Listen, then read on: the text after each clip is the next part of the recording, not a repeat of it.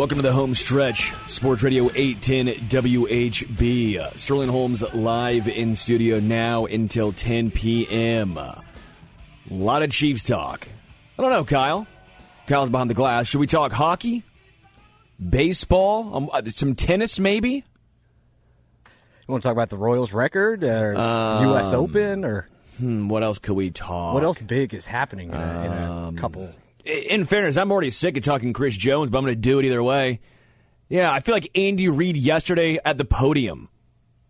Andy Reid's podium. I get it's supposed to be a fast Friday, but the game's on Thursday, so it's a tense Tuesday. Because, my goodness, Andy Reid wanted to get out of there ASAP. But that's how I feel trying to keep talking Chris Jones and now to an extent Travis Kelce. But if you had the biggest press conference of the Chiefs this year was going to happen at a Ronald McDonald House, check that off your bingo card. Surprisingly, not the free space. We'll play a lot of audio from today from Chris Jones. We'll play some from Jason Kelce. He had a little take on Travis Kelce's knee. We'll also play one from Dan Campbell that I thought was pretty interesting. But yes, it's going to be a lot of Chiefs talk. It's going to be, well, quite frankly, all Chiefs talk, but a lot of Chris Jones, a lot of Travis Kelce, and then also Kyle and myself will be giving bold takes, okay? We're going to have some bold takes laid out for not just the Chiefs-Lions Week 1 on, I guess, tomorrow now, one more sleep away, but for the entire season as well. When we do our bold take segment, feel free to call in. I want to hear your guys' bold takes, too. So when we get to the bold take segment, join us. It will be fun. Brisco will be joining us at 9 o'clock for the entire 9 to 10 hour. Going to be a lot of fun talking with him. All right, Kyle, I'll let you choose. Choose your own adventure, my guy. You want to start with Chris Jones and this saga first, or Travis Kelce? I feel we should get Chris Jones out of the way. You want to get Chris Jones out of the way? Right. Yeah, I feel like that's how Andy Reid feels. He just wants it to get done. Just get it done with? Exactly. Okay.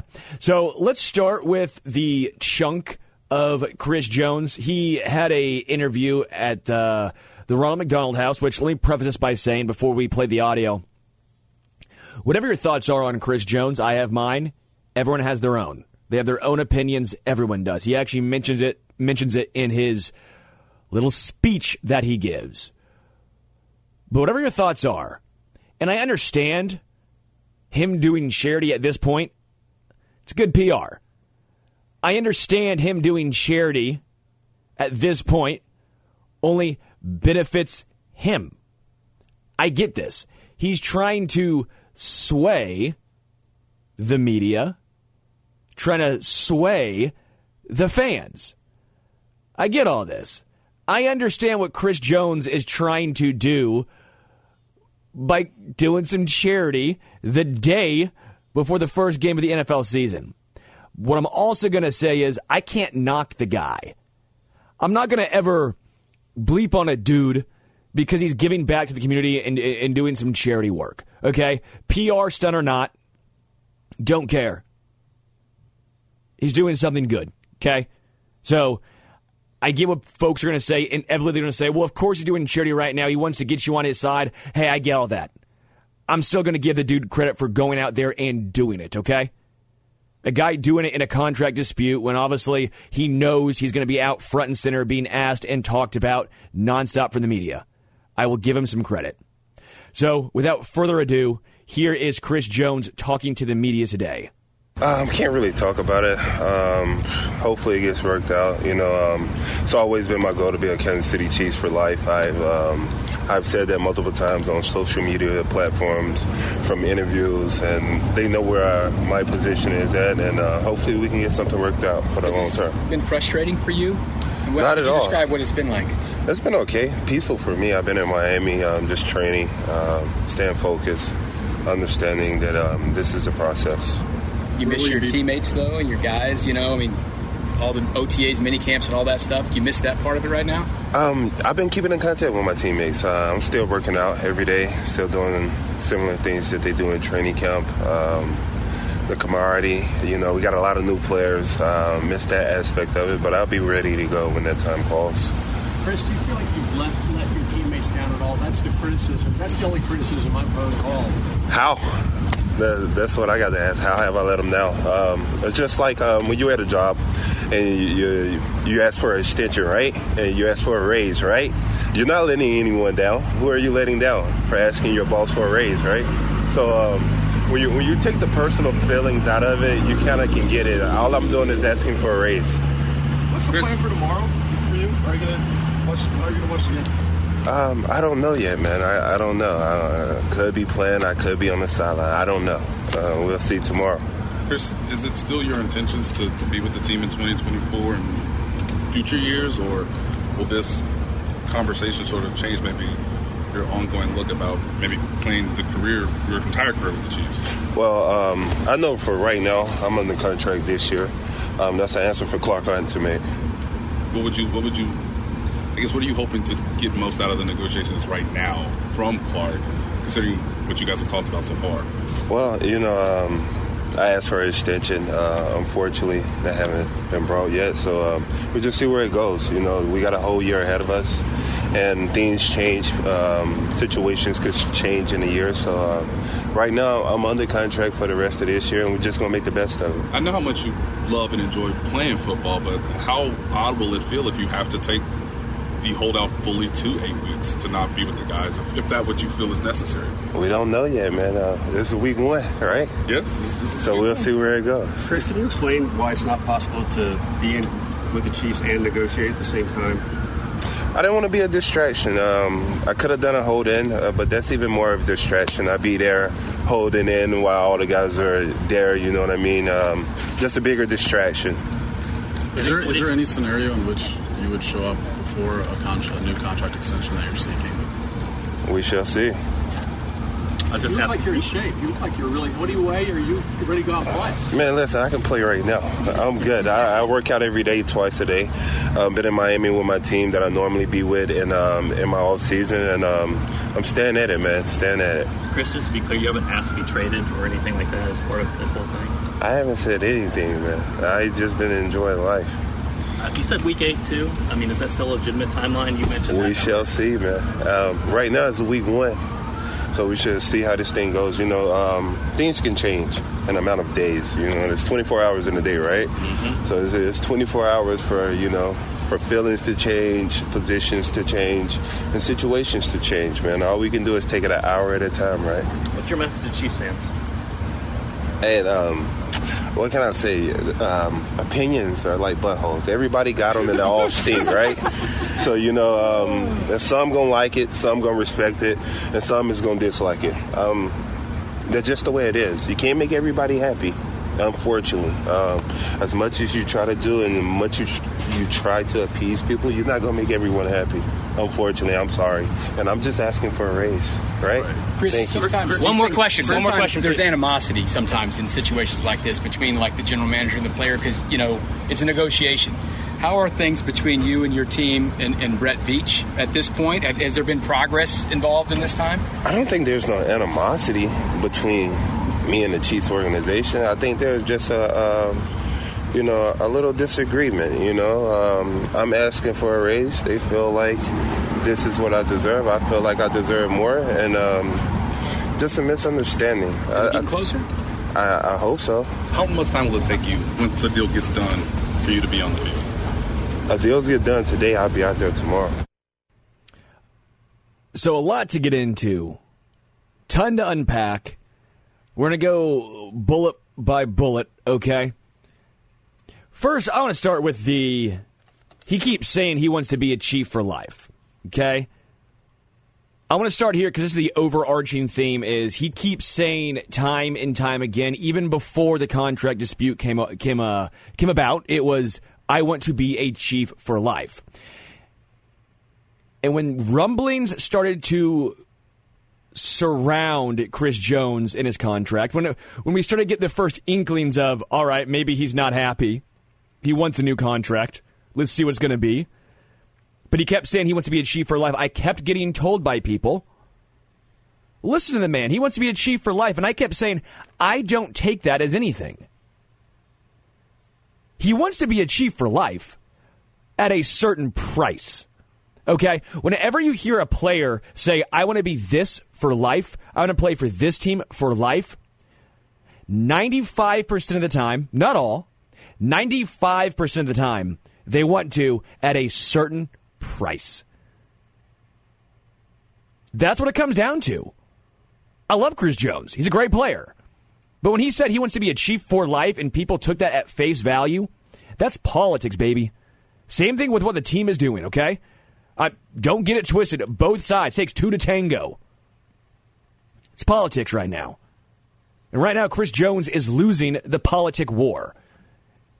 In this entire speech, which we're going to go through, again, bullet point by bullet point, didn't look good. I'm going to say it. Did not look good. That did not sway me. That it probably didn't sway the majority of fans in his direction. Now, you can have your own opinion. You can have your own viewpoint. And if you did get swayed by Chris Jones, good for you. You're allowed to have that, okay? I didn't. What he said, again, he is in a ditch. Him and the Katz brothers. And they are digging themselves deeper. That is what I heard. That is what I saw. And that's what I think happened at the Ronald McDonald House. Again, can't believe it happened there at a charity event.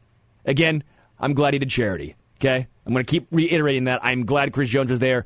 Publicity or not, good for him for actually being there. So then he says he didn't want to be a distraction by holding in. Oh, so this wasn't a distraction? He said a larger distraction. He reiterated and caught himself and said a larger distraction. Would it have mattered? It was going to be a distraction either way. You hold in, you hold out. The only difference is if you hold in, if Chris Jones holds in, he's not giving away $2 million. If Chris Jones is holding in, he's on the 53. If Chris Jones holds in, it's actually worse for the Kansas City Chiefs. Chris Jones now holding out, not being there. Have you noticed something? He's not in the 53. Have you noticed something? If he misses games, that opens up cap space for the Kansas City Chiefs this year. Chris Jones and your agents, what are you doing? Are you trying to help the Chiefs? You had some leverage. You didn't use it. A hold in would have made a world of sense, and I said that from the get-go. I said, if he does a hold in, this makes way more sense for him fiscally. He didn't do it. Now, was that his decision because he just didn't want to go to St. Joe? Could be. Was that his agents telling him what they thought was the best case scenario? Also could be. But he didn't do a hold in, and quite frankly, that behooved the Kansas City Chiefs. The Chiefs now, Carlos Dunlap, line one. Seriously, if they think it's going to take till week 8, and that money's not on the Chiefs' books, hey, go out. Sign a veteran edge rusher, a veteran pass rusher, someone else on that defensive line. Chris Jones is making it all possible, baby. All right, another one. His message to Chiefs Kingdom. I get what he's saying. Everyone has an opinion. But that's your message? Everyone has a bleep? You can and say they that all on the stink? radio. I get it, but like... Fans have been clamoring for any sort of information, any tidbit that you will get, any audio from Chris Jones. Other than just his tweets. And then trying to antagonize them. You're trying to win them over, Chris. Again, like I mentioned, this is politics. This is politics from the team and Chris Jones. It's 1 versus 1. You know what's going on here. One side's going to either give in, one side's not, or they come to a compromise. But you want to have public opinion on your side, just like politics. And Chris Jones didn't do it. Chris Jones saying everyone has an opinion. They all stink.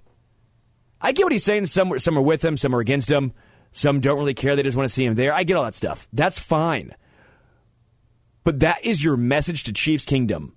The night before, the NFL home opener, the night before the Chiefs play, the night before the banner gets raised at Arrowhead, and that place is going to be electric and rocking. That is your message. You think it's going to win over Chiefs fans? You think people who are on the fence about this are going to be, you know what? You're right, Chris. I'm taking the side that said that. No chance.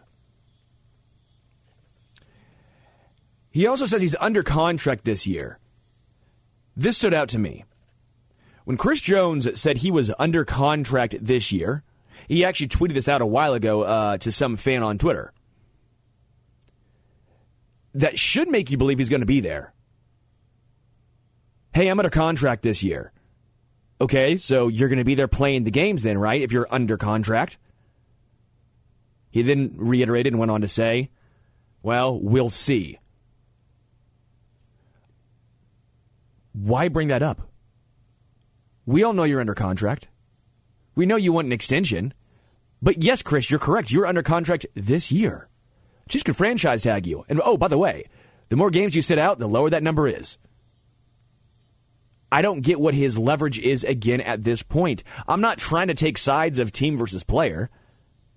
But the day before the home opener, before the NFL season fully gets underway, this is what we're dealing with?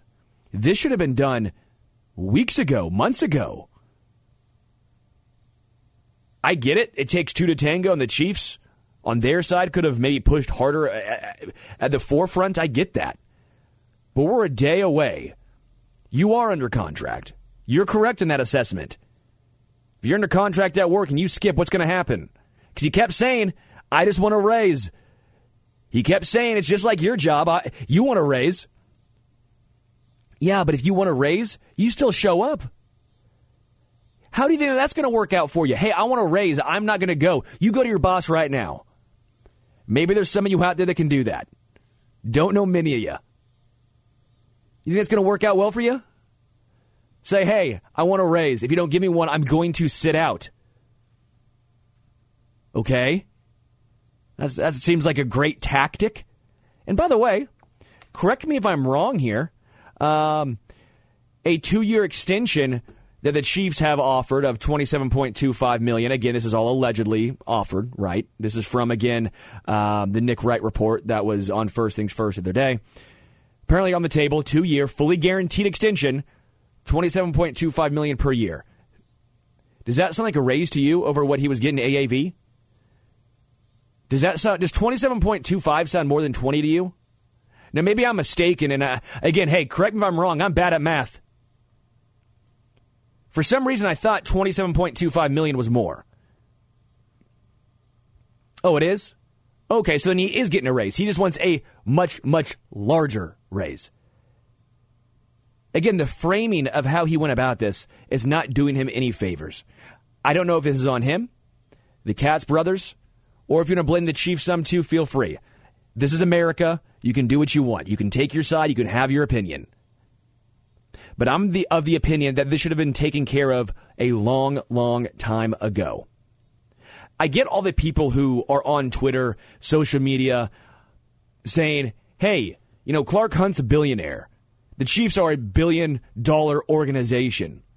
Hey, I'm not disagreeing with you. But this is not just free money. There's an issue of the salary cap. There's an issue of you have to still play in the restraints of the salary cap era of the NFL. We'll get to the Nick Bosa situation in a moment. But if you're building a team, and you're the Kansas City Chiefs, and you are a Super Bowl caliber team, not everyone is going to be the highest paid player at their position. When you draft as well as the Chiefs do, when you have the talent and the depth that the Chiefs currently have, there are going to be some hard decisions. We all thought, at least the majority of us thought, losing Tyreek Hill could have been a death blow. What did we find out? Chiefs offense was better than ever. Now the difference is Chris Jones the Patrick Mahomes of the defense?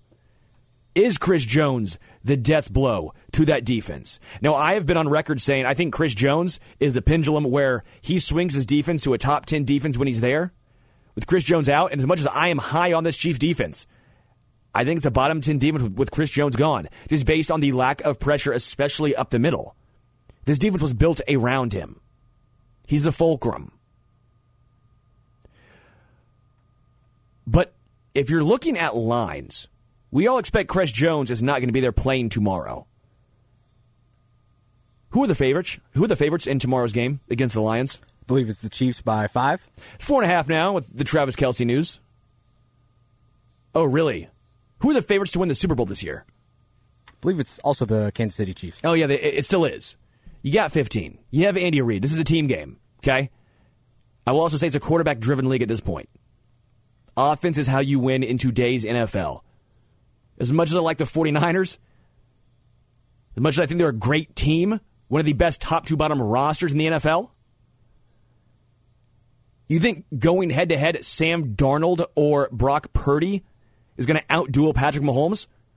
I don't care how good of a defense you have. Mahomes is going to slice it up. You have to have the quarterback. Quarterback comes one.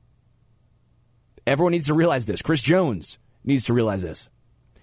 The team that has to build around Mahomes. As much as we like to say, and it is, a team-friendly deal, AAV-wise, that's still a large amount of money going to one player. Deservedly so. But you can't afford to pay everyone else, or you end up, again, this is a comparison I love to make. The Detroit Tigers in baseball.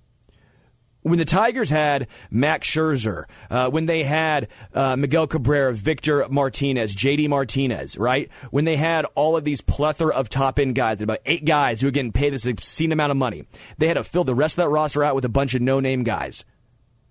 They didn't do anything. They made no noise. You have to have a balanced roster, and if you're so top-heavy, which I think if you pay Mahomes and Chris Jones potentially all of this money, what happens to Creed Humphrey? What happens to Trey Smith? You give a lot of money to Jawan Taylor. That's a sunk cost at this point. Whatever your thoughts are, that did handcuff, to an extent, the Chiefs' ability to give Chris Jones his contract. Maybe they had a number they were never going over anyway, so it didn't matter. Okay? But you can't deny that that large contract to Jawan Taylor couldn't have played at least a minor part in the situation. But do you like those guys? Do you like L'Jarius Sneed? Do you like Nick Bolton and Willie Gay Jr.? You're always building. You're always looking forward in the NFL. If you're not looking forward, you're moving backward. I want Chris Jones here in Kansas City as much as anyone else. He's a game changer, game wrecker. Again, I've gone back time and time again. When he is there, I think this is a top 10 defense. But the Chiefs also have to understand, and they are understanding, this is the salary cap era. You still have to play within the restraints. One more thing on the Chris Jones saga. He said, is he letting the team down? And he said he wasn't letting the team down. Again, going back to the whole raise situation, as if you were to ask for a raise at work, that it's just normal that you would just sit out and that no one else would be affected. From the football perspective, I think, yeah, there definitely is a sense where you could say he's letting the team down. They counted on you. An influx of youth, an influx of new pieces on the defensive line. Charles Omenihu suspended for 6 games. FAU, a rookie from K-State. George Karlaftis is going into his 2nd year. Keandre Coburn, rookie. B.J. Thompson, to an extent, if you're going to throw him into the mix. Wouldn't you say that's letting the team down, not being there for your young guys? Wouldn't you say a hold in at that point could have made some sense as well? But from a business perspective, from a general population perspective, if you hold out and you're just asking for a raise, but you hold out, wouldn't you be letting your work down? If you're on a school project, a little different because you're not getting paid. Someone does no work. They're holding out. They come last day. They want your name on the project. You going to do it? You're in work. Someone holds out because they want a raise, so they don't show up to work. Well, what happens? Well, someone has to cover that guy. Someone has to come in and cover that guy. If you want a radio perspective, let's just say, I don't know, Jason Anderson, because he's bigger than me, right? Like he does the midday show. If he were to sit out, what would happen? Well, then someone else would have to fill in his spot. Then someone else has to fill in that spot. Someone else has to take on extra work. I'm trying, because if it's me, no one cares. That's an easy fix. If it's me sitting there, that's an easy fix. Come on. Hey, I know me. Okay, I'm not Chris Jones. I'm B.J. Thompson right here. I'm a developmental prospect. Okay, I get this.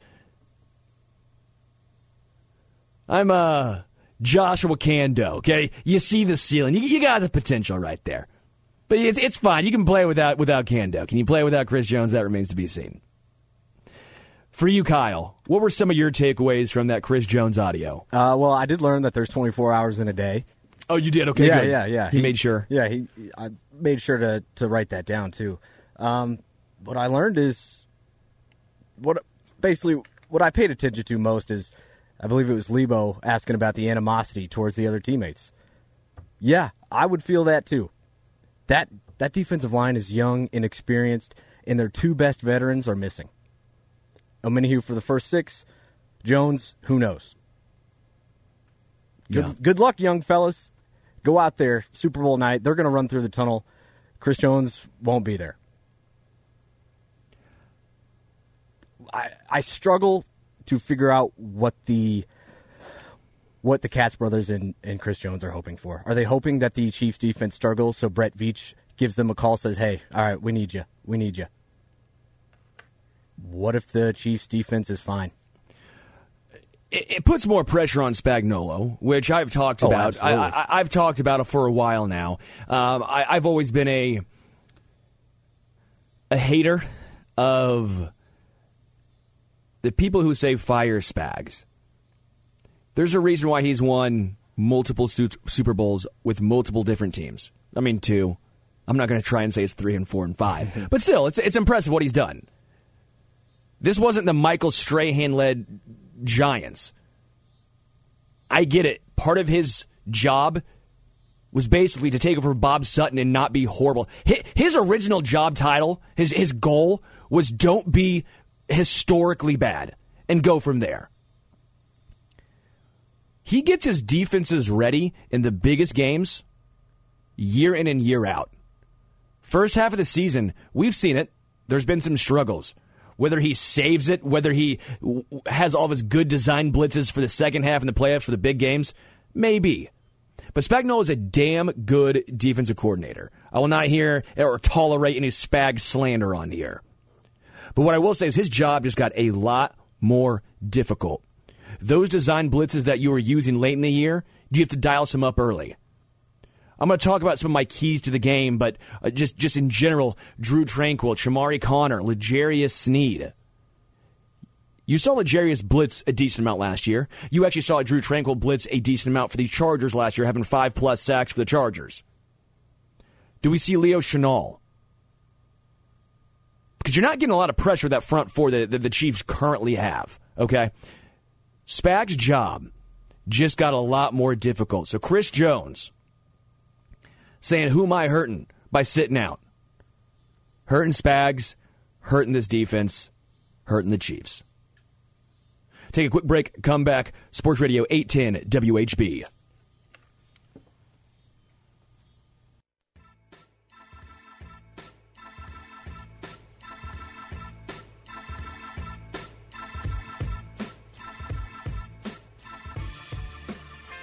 Well, we wanted an extension. It wasn't for Chris Jones, it was for Travis Kelce. An extended knee. Yeah, Kyle, yeah, it was a bad pun. I get it. Don't roll your head, okay? Don't hurt your neck rolling your head that bad. Travis Kelce hyperextended his knee during yesterday's practice. But good news, according to Gronkowski and Jason Kelce, noted doctors, they had some pretty nice thoughts about it. We'll play the Jason Kelce audio in just a moment. But from all accounts, from Adam Schefter, Ian Rappaport, the team, sounds like nothing major, right? Nothing that should be massively worrisome down the road. but I will say it puts his availability in jeopardy to play in tomorrow's game. And if this were me personally, even if he's 85%, sit him. Super Bowls aren't won in September. Okay? The Patriots, for the longest time, how would they start seasons? 500? How many times would you turn on ESPN? Are the Patriots done? Is their dynasty over? Is Brady's age getting to him? Yeah. And what would happen? They'd be in the Super Bowl.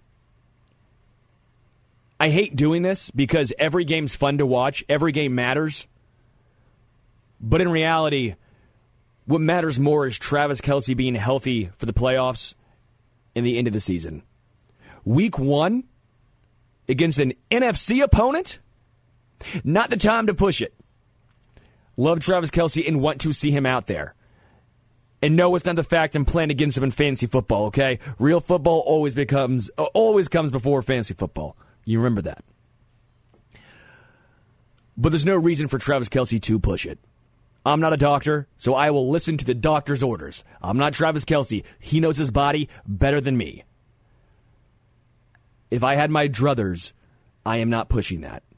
That's a situation where I say, hey, week 2, you got a little mini bye here. You're playing on Thursday night. You got 10 days. Get right. Get right. So let's play the Jason Kelce audio first. Jason Kelce was on WIP out there in Philly, and here's what he said about his brother Travis's knee. Jason, how's your brother doing? I mean, getting banged up this week with his knee in Kansas City. How is he? I talked to him yesterday, and I've done the same thing. You know, you just plant or, you do something and your knee hyperextends. Actually, I mean, if I'm being truthful, the last time I did this, I was making a bonfire outside, and I thought I was strong enough to kick a piece of wood in half, and I hyperextended my knee and did the same thing, bone bruise. Oh, no. So, I don't recall you missing any time for that, Jason. No. It was in the middle of the season, but my knee did swell up. And I was like, man, that was the dumbest thing I've done in a long time. But, Trav, this was out on the field. He did, I know he's got some swelling going on. But it sounds like as long as they can get that down, he's going to have a chance to go. The ligaments and everything are intact structurally. From what we know right now, his knee's fine. So really it's about getting that swelling down and then seeing how bruised that bone is. Because, if you guys have ever had those, they can be pretty painful, especially if it's in a spot that's rubbing all the time. And that can kind of shut down your muscles and do other things. But I think he's going to be good to go. I really do. Have you ever had... Also, thank you to Dr. Jason Kelce. PhD. I will say it is good getting some brotherly information there because Jason knows his brother better than anyone else. He could always make the joke of soft. It's his little brother trying to get him one. I get all that stuff, but it sounds like Jason's not worried. If you've ever had a bone bruise, they suck. Okay, I've had a bone bruise before. Mine was on my heel, not my knee, my heel. I was jumping a fence. Why was I jumping a fence? Running from the law? I would never. Okay, I would never. No, I was not running from the law. I bet someone that there's a shortcut downtown that I could get there faster. There's some guys, and I'm like, you know how guys are like, I bet I can beat you there. I'll race you. Yeah, I may have had a couple of adult beverages in me. Well, there was a fence, like one of those metal blockades, if you will. Hey, do not cross this. Well, I wanted to win. Jumped it. Long fall. Wearing dress shoes, which was a horrible idea. And bruised my heel. Bone bruised in the heel. Let me tell you right now. Well, one, I lost. I did not get there first because I was semi-writhing in pain. Okay. I made it to the bar. I made it there. But point is, bone bruises hurt. Okay. They are miserably painful. I know I'm not a professional athlete. I don't have that tolerance, if you will. Trust me, they're not giving me anything besides ice and a couple of Busch lattes to get me over that pain. It wasn't a cortisone shot before the next show? Surprisingly not a cortisone shot Okay. before I... The point is, bone bruises hurt, man. Like, they're very painful. Again, that's your heel where I'm walking on it every single day. But your knees, it's moving. It's a hinge. Let him get right. Let Travis Kelce get right. What is your concern level?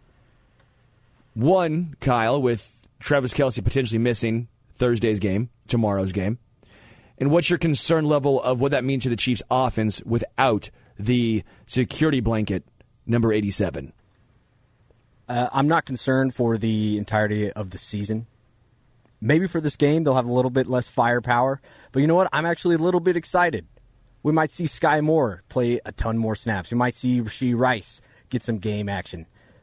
I'm not going to say anything about Justin Ross. We'll see. But some of the other guys, it's time to step up. I feel like that's Andy Reid's philosophy is one guy goes down, next man, let's go. You're in. Yeah. What'll be fascinating to watch is, does Matt Bushman get elevated from the practice squad?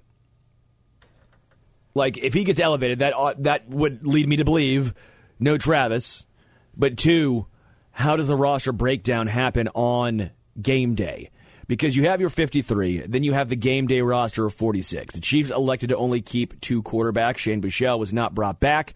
What does that mean? Well, they don't get to use that extra free quarterback spot for the third QB. So on active game day, they have 46. Who is going to get left off the 46? How many receivers will they keep? I'm interested because no Travis Kelce, maybe you keep all 7.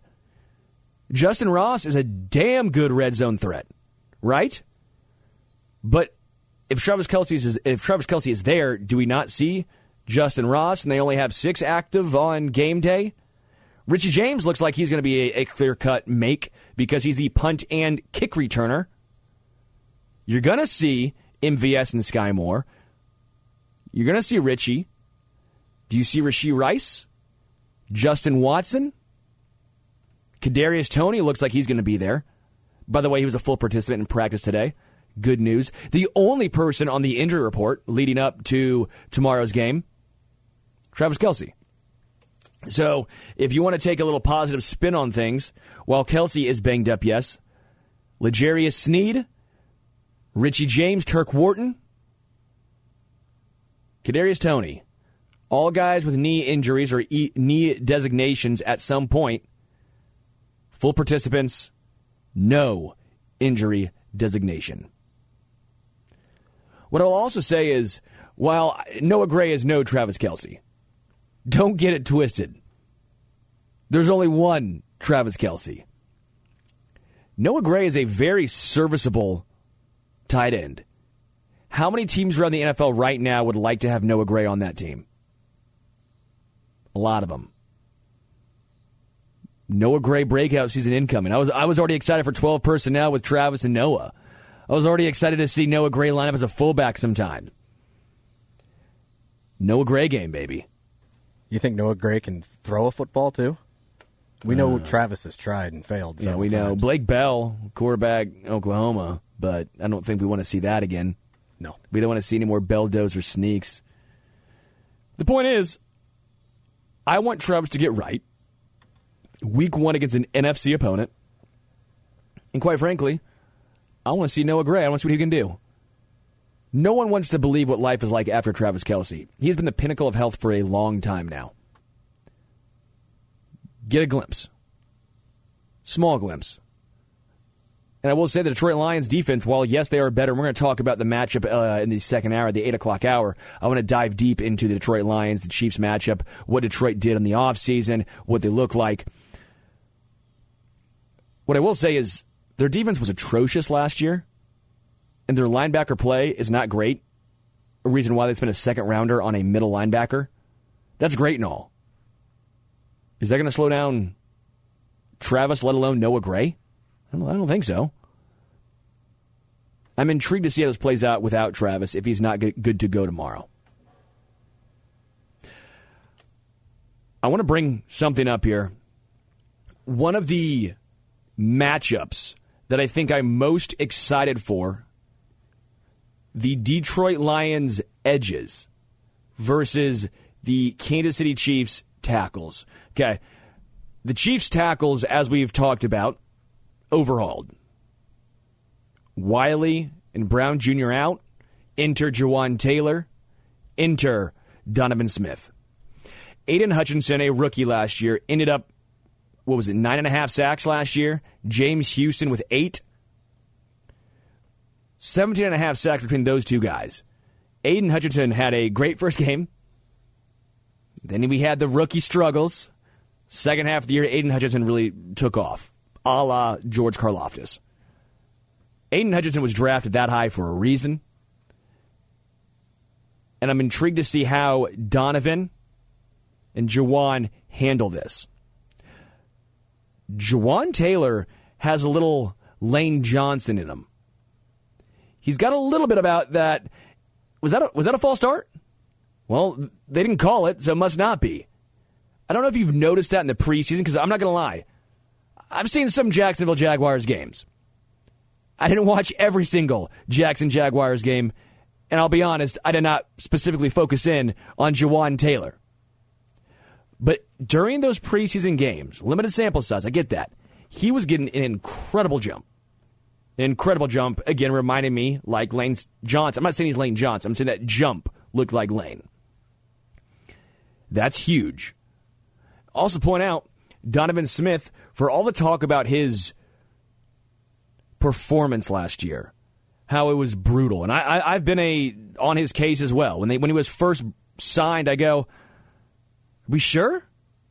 Well, I look back. I'm going to give you some PFF grades. I've done this before in this show, so bear with me if you've listened to this segment before, but I think it's a valid one to bring up. Because I'm hearing more and more. I talked to a Detroit Lions reporter today. I just talked to him. Had some questions. I said, where do you think the Lions have an advantage? They said their edges against maybe the weak spot of the Chiefs' offensive line, Donovan Smith. So I wanted to bring this back up because I said, all right, let me give you some numbers. This is according to PFF. Again, like I always say with PFF, take it with a grain of salt. It's not the end-all, be-all, but it's a good jumping-off point, especially when it comes to offensive line. We're going to start with 2015 going to 2022. 2015 was his rookie year. 62.5, 63.9, 64.9, 66.4, 70.4, 71.8, 83.3, 58.1. What does that tell you, Kyle? What number stood out? Well, last year's, obviously. What about that 83.3? What about the point that he was ascending every single year prior to that? He didn't have 2 steps forward, 1 step back. Not 1 step forward, 2 steps back. It was every year a gradual increase, culminating in 2021's masterclass at left tackle. So what's more likely? That all of a sudden he fell off the face of the earth at age, 29, 30, or he was injured and that Buccaneers offensive line was a dumpster fire? I'm going to go ahead and say my piece. He was injured, and the Bucs' offensive line was a dumpster fire. You put him next to Joe Thuney? Are you serious? I firmly believe that 83.3, the gradual ascension into the implosion that was 2022, right? That 2022, throw it all away. I don't want to hear it. That is the outlier. 2021, Donovan Smith is closer to what I'm expecting. If you give me an option right now and said, Sterling, is Donovan closer to 2021 or 2022? Which I think a lot of people would say, well, I hope he's in between. I think he's closer to 2021. And I don't have a second thought about it saying that. I truthfully don't. He was injured. Bucs offensive line was bad. He's healthy. And Joe Thuney is to his right. Donovan Smith is back. Now, if you want full transparency, I'm not trying to just sit here and be a homer and say every single move the Chiefs do is going to work out and it's going to be phenomenal. That's not what I'm about, okay? penalties will still be an issue. The fewest amount of penalties he has ever had in a season was 7.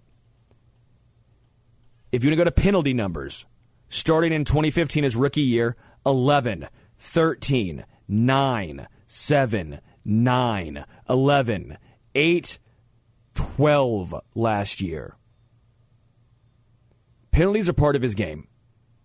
He's top heavy. If someone gets by him, he can get a little grabby.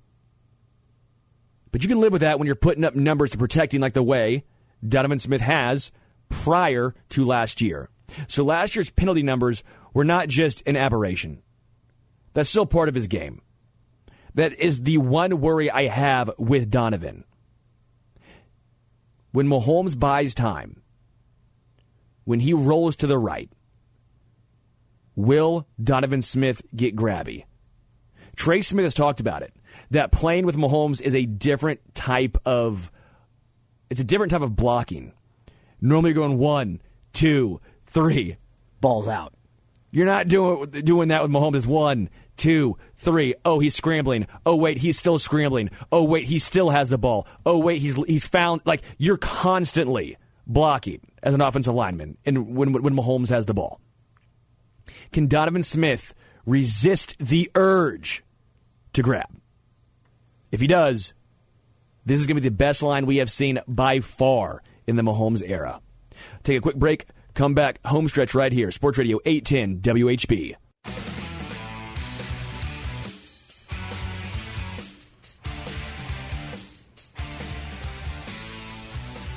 Welcome back to the Homestretch, Sports Radio 810 WHB. For all the talk about who is going to be out for the Kansas City Chiefs, how about who's going to be out for the Detroit Lions? Cornerback Emmanuel Moseley is out as he is still working back from a torn ACL suffered last year. Not good if you're a Detroit fan. You want to be full strength, baby, when you're going up against Mahomes and this offense. Emmanuel Moseley out for the Detroit Lions. Now, I want to talk a little bit about Nick Bosa because I don't think his contract extension actually affects Chris Jones. Okay, so Nick Bosa signed a $170 million extension over 5 years. This is the highest paid non-quarterback in NFL history. Oh, by the way, $122.5 million guaranteed, a source tells ESPN, yeah. Ooh. So among defensive players, the $34 million annual payout surpasses the $31.7 million that Aaron Donald received. And then the $122.5 million just dominates the $102 million set by his brother, Joey Bosa. A little brotherly love right there, you think? Yeah. It's a rich family. I got $20 million more than you, pal. That is a rich family. Is there a third Bosa? Just a third Bosa kid who's like, hey, I'm an accountant. I'll take care of your money. I'll take care of your finances. Let me hold a couple. So Bosa gets that deal. And then when you're looking at the NFL rankings, let me see if I can get the entire defensive line pulled up here on Spot Track.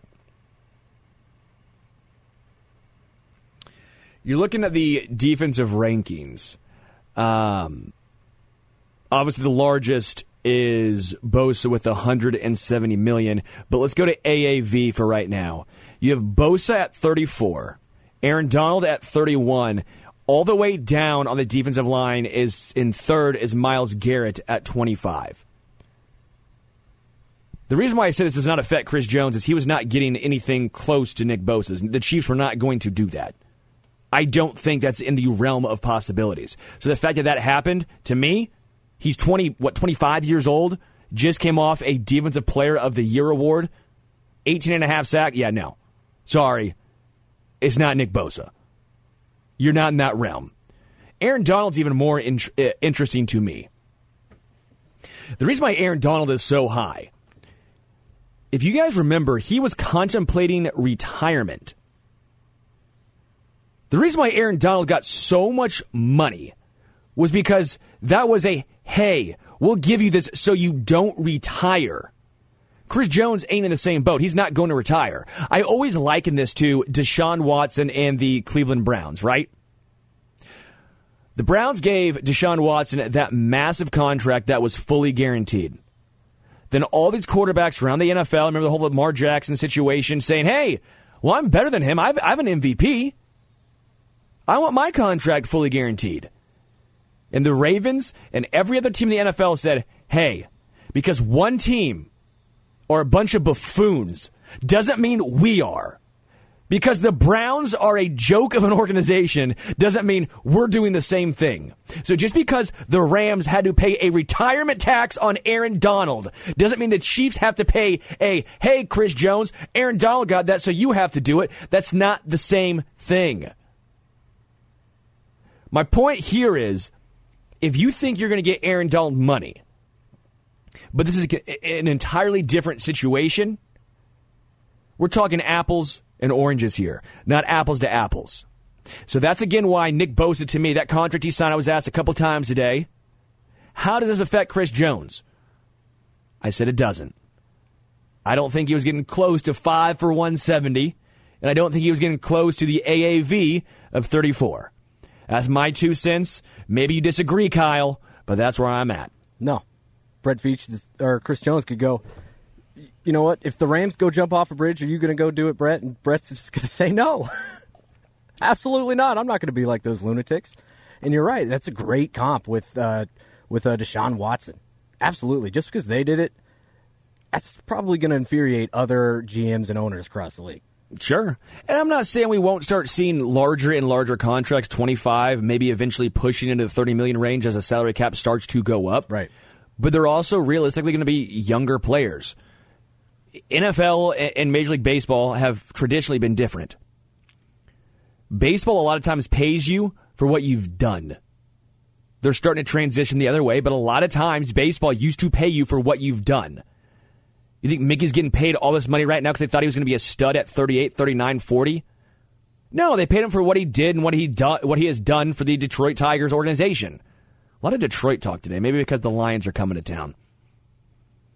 But the NFL typically goes, oh, you've already had your best years? Sorry, you're not getting that money now. We've gotten the best years out of you. It's a cruel game. Not saying it's right or wrong, but I'm saying it's reality. The Chiefs probably are hedging their bet saying, hey, how many more top 3 DPOY years are we going to get from Chris Jones? Did he just have his best season? Is he going to be on the decline? Or how many years does he have left? That's the game they're trying to play. When you have a 25-year-old Nick Bosa, you're saying he's 25. Chris Jones got a large second contract here in Kansas City. The Chiefs took that contract on when he originally was given that second one. That was his, here's your big money because we think you're going to do something. He did something. How many times do you get that third massive contract? The rookie, the second contract, and then the third. That's what Chris Jones, the Chiefs, are trying to figure out. Yeah, they're not going to pay him for what he's done. See Frank Clark. Signed for 1 year, 6.5 this year.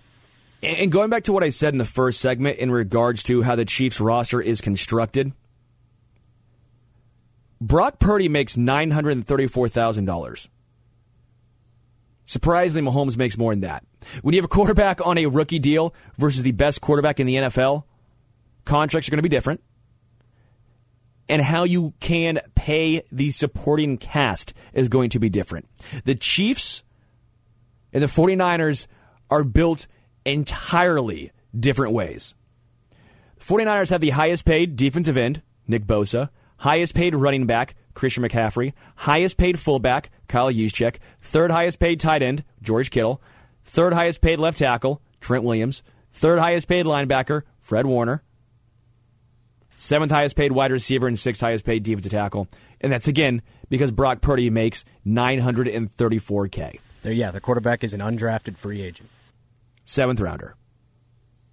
Brock Purdy was Mr. Irrelevant. Come on now. You didn't pay attention to any of the nonstop chatter. Did you know Chris Hogan played lacrosse? Do you know Travis Kelce played basketball? No, I didn't know that. I mean, Tony Gonzalez, dang it, I ruined my own bit. Ruined my own bit on that. Now let's take a quick break. Come back, Homestretch, Sports Radio 810 WHB.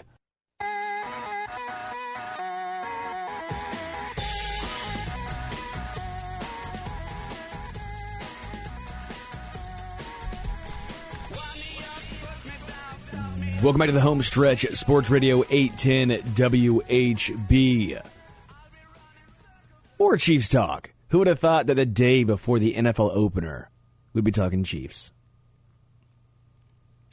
Kyle did. I gave him the show sheet. He knew. He knew what was playing today. He knew. He didn't see any lacrosse highlights from Chris Hogan on there. No. All right. Bold take time. Chiefs bold take time. Kyle, I hope you have some as well. And anyone listening, feel free to call in. If you have some bold takes that you want to say on air, we'll listen to it. Why not? It's 8 o'clock. Let's have some fun. It's a party, baby. 913-381-810. Bold take for the Chiefs. Could be against the Lions. Could be for the full season. 913-381-810 if you want to give your Chiefs bold take. All right, let's start off a little bit more mild here, okay? We're talking a poblano. It's a poblano pepper here. Karlaftis leads the Chiefs in sacks. I got George Karlaftis leading the Chiefs in sacks with the concern about when Chris Jones is going to report. With Charles Omenihu missing 6 games, is it really that much of a bold take? Again, this is why I said this is a poblano pepper right here. It's not super spicy, but I think Karlaftis takes that next step. I think Karlaftis gets into the double-digit sack range this year.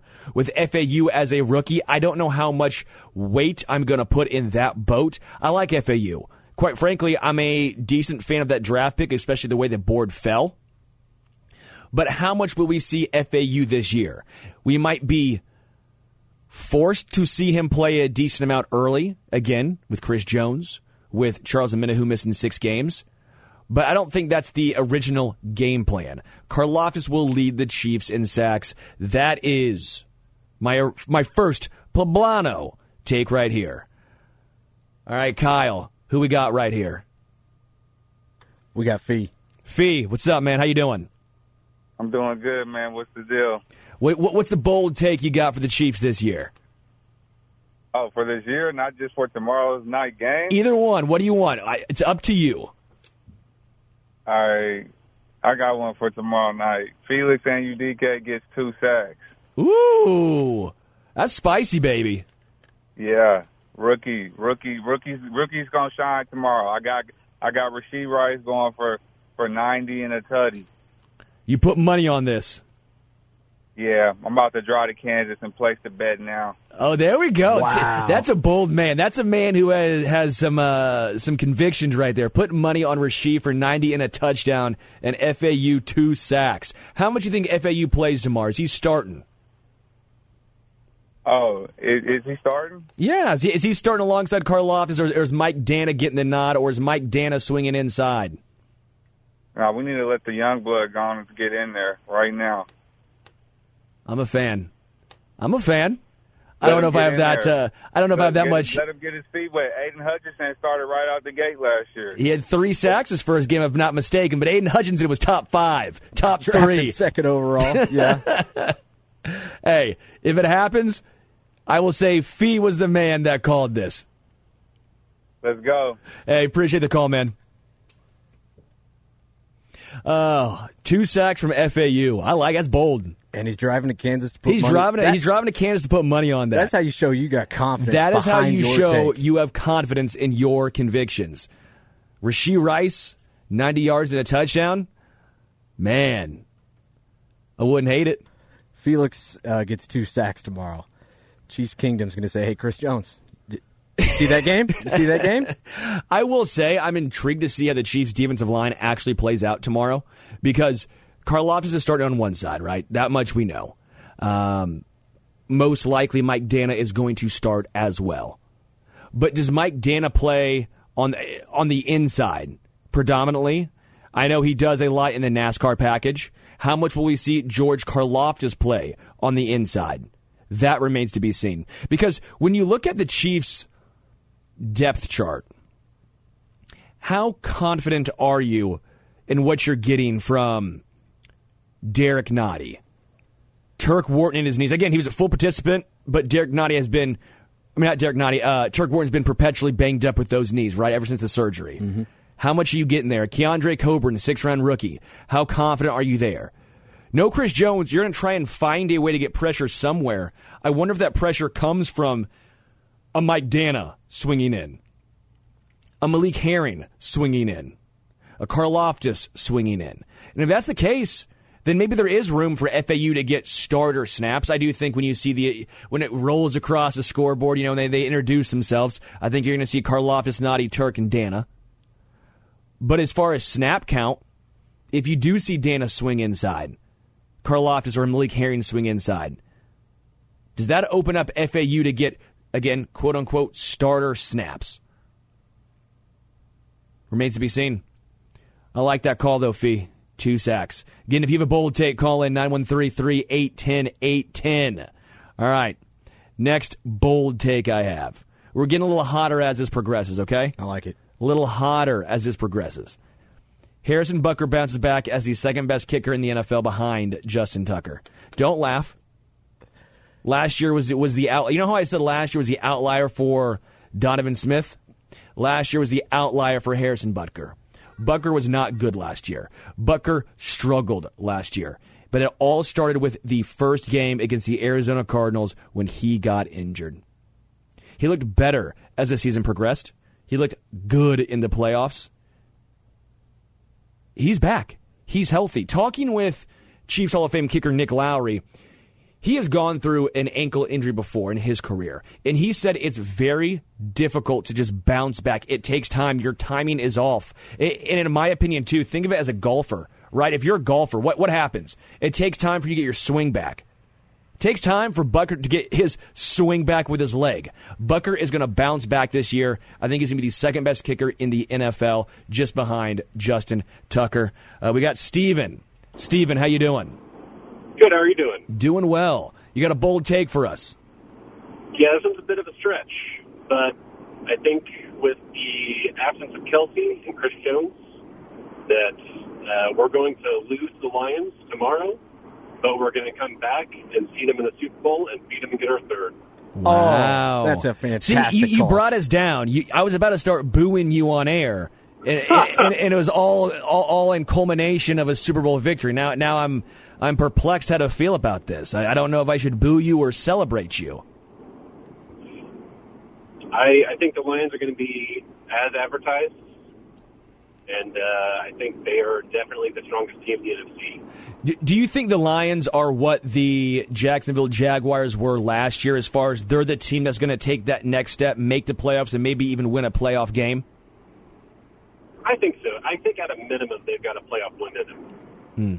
Yeah, the NFC is so weak. It's so down. You have, obviously, the Eagles and the 49ers, and after that, it is a complete open field. The Lions are throwing their name into the ring. The Vikings, they were pretty fraudulent last year, but again, they still won 13 games. I know a lot of folks are high on the Bears. I think the Detroit Lions are a good bet. They were top 5 in yards, points per game, offensive DVOA. I like that idea. Do you think that Chris Jones or Travis Kelce is the bigger loss tomorrow against the Detroit Lions? I think Chris Jones will be, only because the Lions' offensive line is really good. I think they're going to have a harder time getting pressure, whereas we've seen, just like when Tyreek left Kansas City, they find a way to get the ball out. It's Mahomes and it's Reed. They're going to find a way. Yeah. I think, not having Kelsey there sucks, but at the same time, they can do it without Tyreek.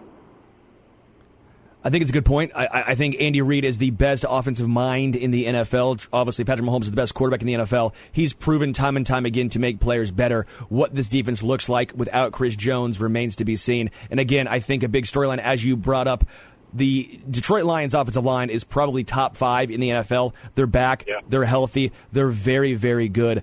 Steven, appreciate the call right there, man. That is a bold take. Chiefs losing tomorrow against the Lions, but winning in the Super Bowl. Appreciate you, Steven. Man, that's a bold take right there.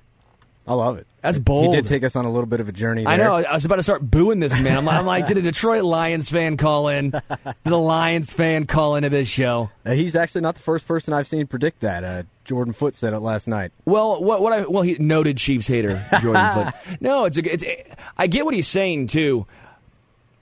the Detroit Lions offensive line might be the most underrated storyline heading into tomorrow. We've talked obviously about Mahomes and Jared Goff and biting kneecaps and the Detroit Lions, the rookies, right? We've talked about Branch and Campbell, the linebacker. We've talked about Jahmyr Gibbs, but the offensive line has somewhat gone by the wayside. They've done a nice job rebuilding and retooling that offensive line. They were supposed to be good last year in the offensive line. They had some injuries, but now here's where they go left to right. Taylor Decker, Jonah Jackson, Frank Ragnow, who's incredible at center, Big V, the right guard, the former Eagle who was a right tackle, who's now a guard, and then Sewell, right, who's one of the best right tackles in football. Penei Sewell, yeah. That is a damn good offensive line. Again, I said it again, no Chris Jones. You're going to have to get pressure a different way, right? Whether that's designed.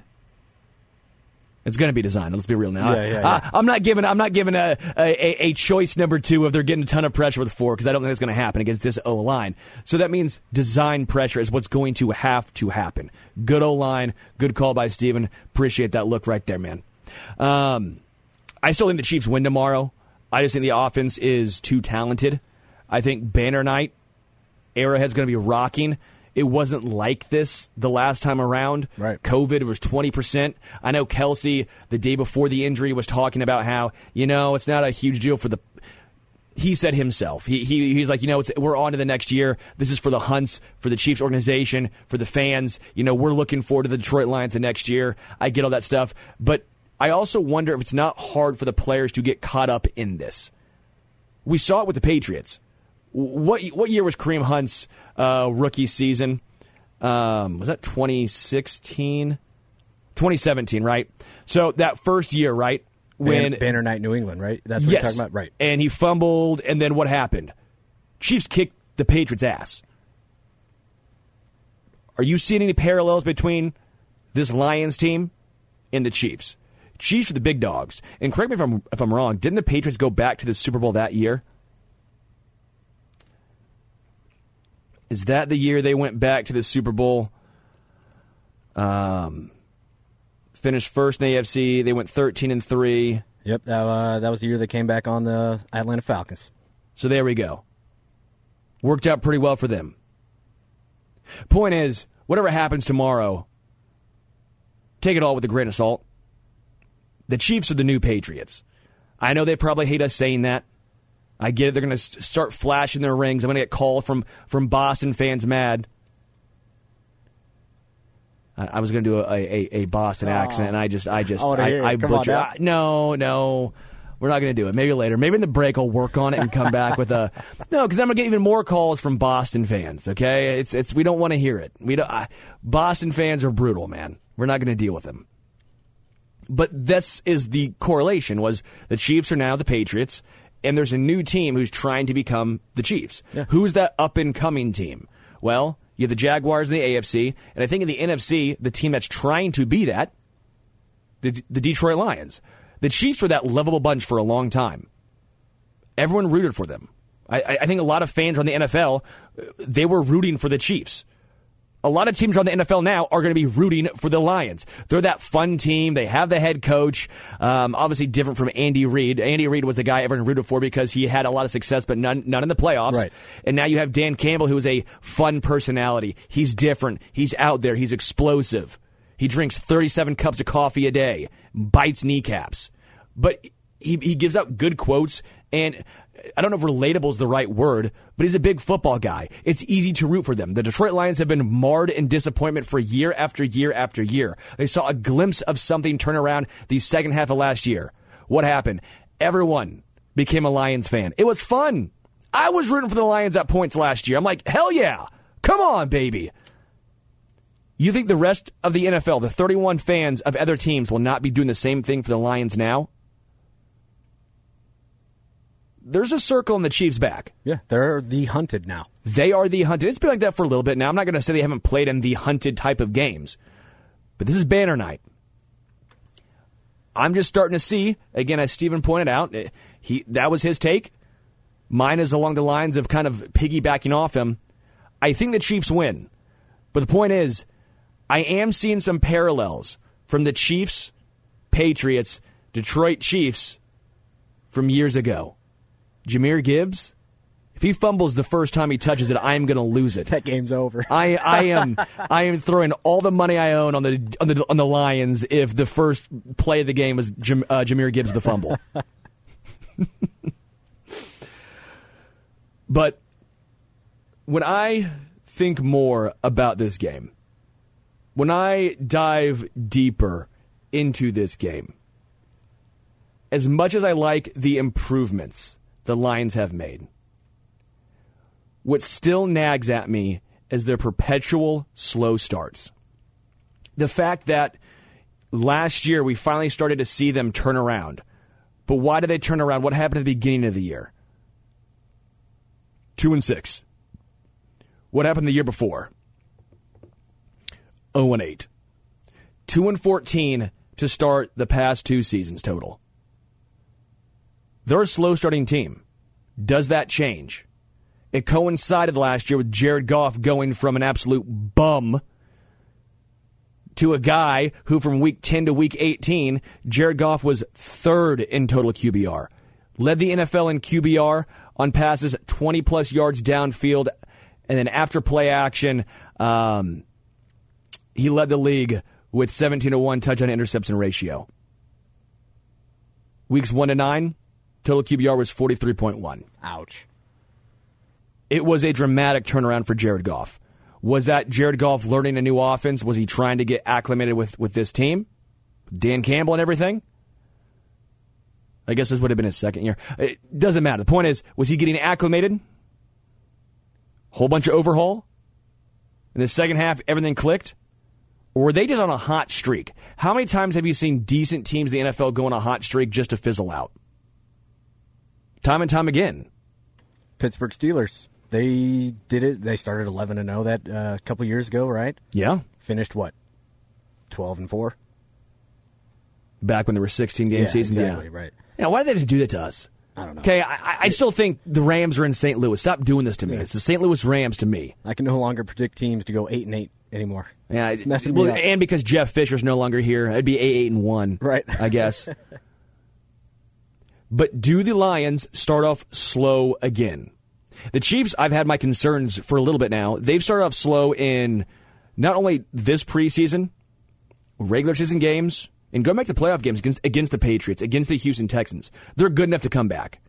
No denying that. But are they good enough to come back without Chris Jones making a huge play? Are they good enough to come back if Travis Kelce is going to miss this game? We've seen those two players specifically in big moments electrified the comeback. Chiefs can't afford to go down early against the Detroit Lions. The Lions' offense is too good. Okay? While, I don't think their defense, even though it's overhauled, is anything special by any means. Okay? When I was talking to those Lions guys today, when I said, give me your X factors, they were almost all rookies. That's good. Happy for them. They're building, they think they have a good draft. But rookies on the defense going up against Andy Reid and Patrick Mahomes on offense, those should not be your X factors. You think Andy and Mahomes are going to be fooled by a couple rookies? They're going to be licking their chops. Hell yeah! Hello, Rook. Hello, rookie. Welcome to the NFL. Their defense, I think is heading the right way for Detroit. It's still not good. So Chiefs can't start off slow. And it's going to come down to who can make a big play defensively? Who muffs a punt? Right. Because I think this is a high-scoring game. I've already put money. I'm not a huge bettor. That's just... I look at Vegas. I love betting. Don't get me wrong. I think everyone else should bet, too, as long as you gamble responsibly. It's fun. It's more fun to have the heart palpitations going on during games. But you see how Vegas is made. They're winning. Vegas isn't in the business of losing money. But I put money in the over. I'm pretty confident the over hits in this game. Yeah, we should see a shootout. All right. Going back to the bold takes. Drew Tranquill plays the second most amount of snaps at linebacker this year while finishing with 6+ sacks and a top 15 PFF linebacker coverage grade. So last year he finished around 5 to 5.5 sacks. He actually was top 15 linebacker coverage grade. But I think this is going to surprise people because of the fact second most amount of snaps at linebacker this season. The reason is he's a backup at all three spots. Mm-hmm. He's a green dot whenever Nick Bolton comes out of the game. But I do think with Chris Jones and Charles Omenihu out, he's going to play a lot as this disguise role. They can sit him on a blitz. They can drop him back into coverage. And as much like Leo Chenal at this point, so far what we've seen has been fairly one-dimensional. Leo Chenal was really good as a run stuffer last year. At the very end of last year, the tail end, he was very solid. But has his game developed enough to play over a guy like Drew Tranquill, who, again, is a chess piece? I don't think so. And as much as I like Willie Gay Jr., I love the tantalizing potential. To an extent, that is still what it is. Tantalizing potential. On a Super Bowl caliber team, you play the guy who you know can get it done over the potential. You do. I think Drew plays the second most amount of snaps at linebacker this year. When he was picked up, I understand folks saying, why would you pick up a linebacker? The Chiefs are already deep there. Because Drew Tranquill does something the other three guys can't do. The other three guys all have a deficiency at some point. If you want to say Drew Tranquill has a slight deficiency as far as a run stuffer, because he's a little lighter, that's fine, okay? I'll entertain that. But as far as Nick Bolton, pass coverage. Love Nick Bolton. I'm a Mizzou guy, M-I-Z. We know his limitations in pass coverage. He improved, but he's never going to be Fred Warner out there, okay? I love Nick Bolton. Pass coverage is his liability. So you have Willie Gay Jr. What's his strength? Pass coverage. He was top 15 in PFF last year in pass coverage. Chiefs have 2 top 15 pass coverage linebackers on this roster. But he had some other liabilities. He struggled at times getting downhill. Struggled at times just play recognition. But he's a good pass coverage linebacker. Then you had Leo Chenal. He was somewhat one-dimensional. He was very good at stuffing the run, but that's about what he was. He got confused. He wasn't great in pass coverage. So what did the Chiefs do? They got Mario. If you play any of those Mario games, right, is he the best at anything? No. But is he good at everything? Yeah, it's Drew Tranquill. He is the new chess piece for the Kansas City Chiefs defense. When he's on the field, you have no idea. You can't target him. Good in pass coverage. You can sit him on a blitz. You can fake a blitz up the line and he drops back. There are so many different ways to use Drew Tranquill. Spagnuolo is licking his chops against Jared Goff at quarterback. Man, can't wait to see what he draws up. Take a quick break, come back. Homestretch, Sports Radio 810 WHB.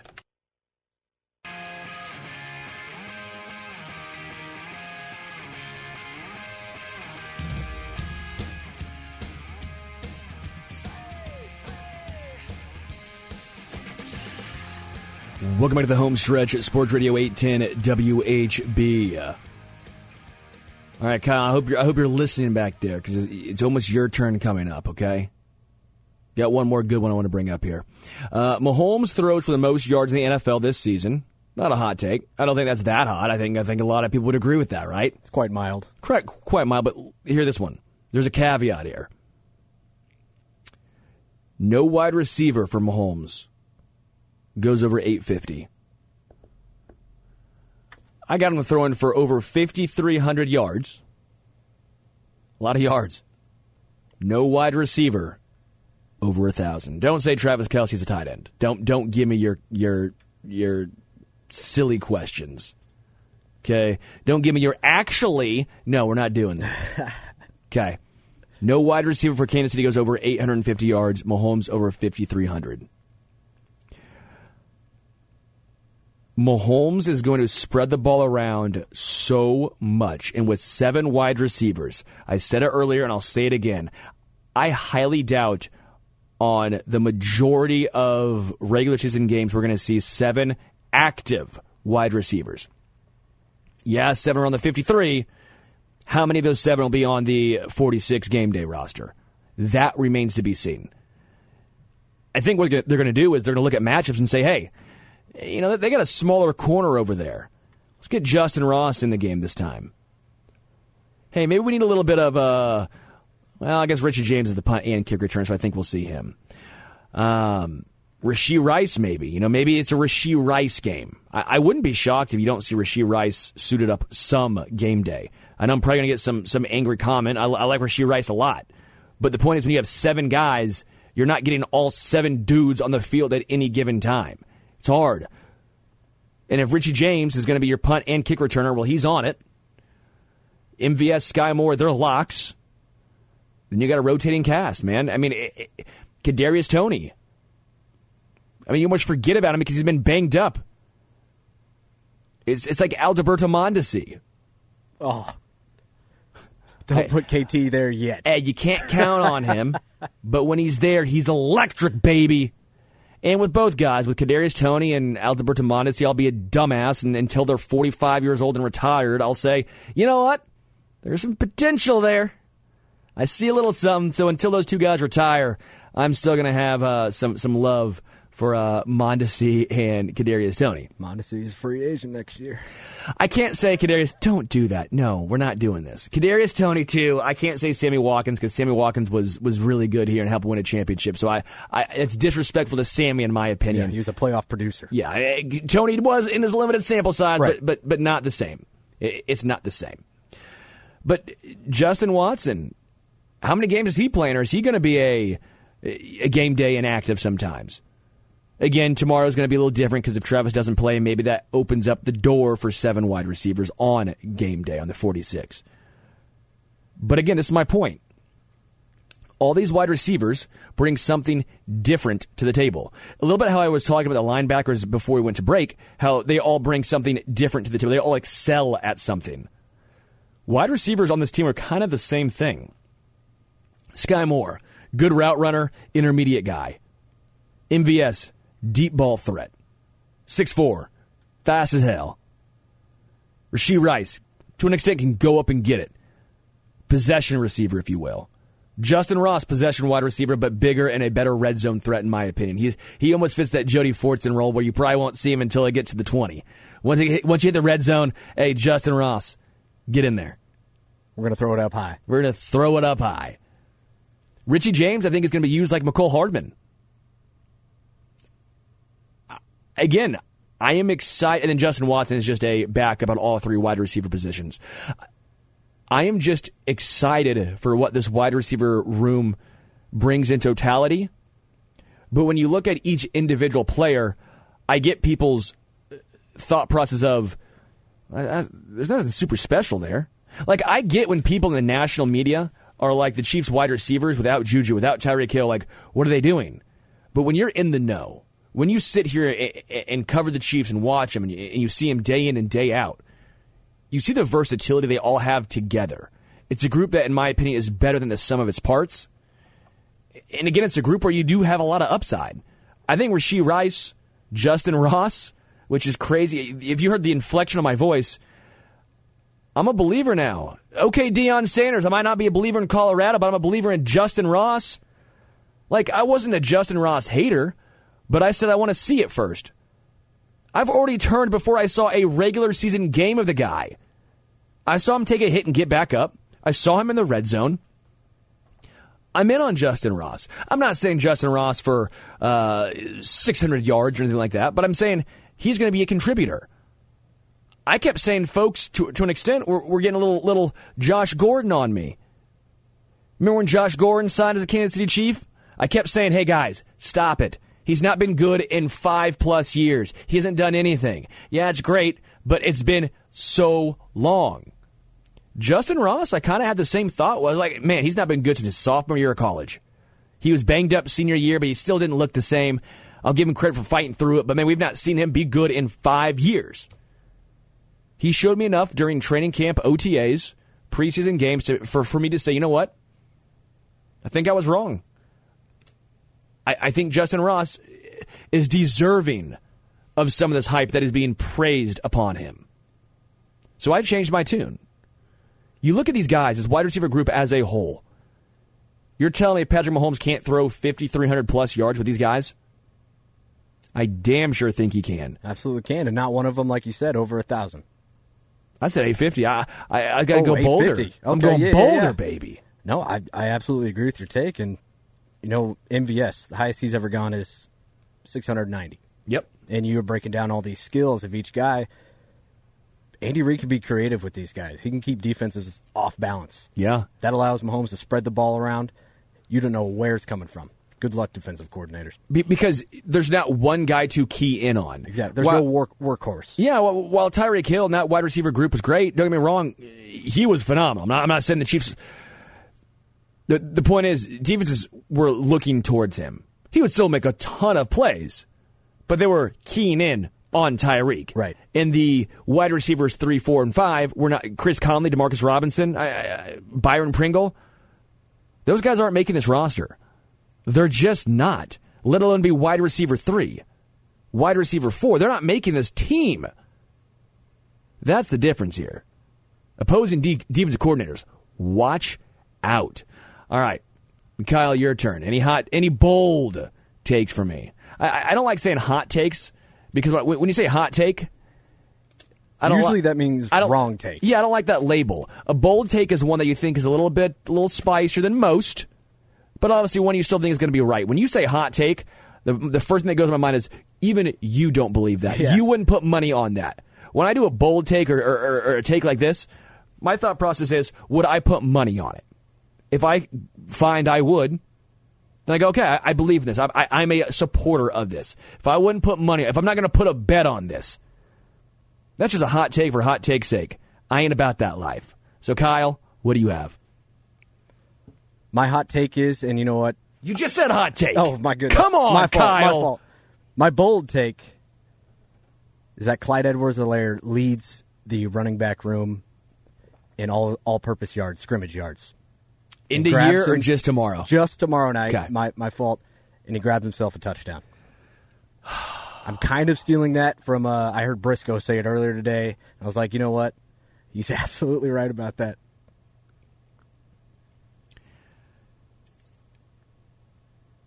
I'm thinking... My brain is spinning. It's like, on your laptop when the washing machine starts going. Right. That's what's happening right now in my head. My reasoning, let me let you think for a little bit, is Isaiah Pacheco just got cleared. Yeah. I'd like to see them take it easy, just like with Travis Kelce and with Kadarius Toney. Ease those guys back in. It's week 1. Let's save those guys for a playoff push. Save their energy. I don't think you're wrong, and I'm not quite happy about it. Yeah. Let Clyde take the heavy workload. Let Jarek, who is always on an injury report. Jarek McKinnon, I don't think is even part. Like, I think Jarek McKinnon plays 10 snaps, like tops. Like, okay. we understand McKinnon at this point. What he is in Kansas City is, hey, he's a stash. Mm-hmm. He's in a break in case of emergency, obvious passing down. Late in the game, and we need a guy to pick up a blitzer, McKinnon, you're going. Right. If not, you stash him for the second half of the season, the stretch run, you use him in the playoffs. That's what McKinnon is at this point. He's had too many major injuries. He can't be a workhorse because every time he was a workhorse earlier on in his career, he got injured. I think we know what McKinnon is. Break in case of emergency, third down back, great pass protector. Love having him on the team, but you probably won't see a ton until later on in the year. Right. So that leaves 2 guys because LaMichael Pirine didn't make it. Deneric didn't Prince make it. Practice squad guys. So that leaves Clyde or Isaiah Pacheco. And I've said for a while now, and you took it a step further. I said for a while now, you're probably not going to like a lot of people who are Clyde detractors how much he plays. You're probably not going to like the amount of snaps he takes away from Isaiah Pacheco. And I also said you're not going to like that I think it's a smart move. The Chiefs don't need to have a bell cow back. Isaiah Pacheco, for as solid as he is, he does have, so far, I mean, he was a 7th rounder last year. He can grow. He had some limitations. Okay. Wasn't great pass catcher. Wasn't great in pass pro. I know Clyde's not great in those, but I think the Chiefs trust him more than they trust Isaiah Pacheco. Absolutely.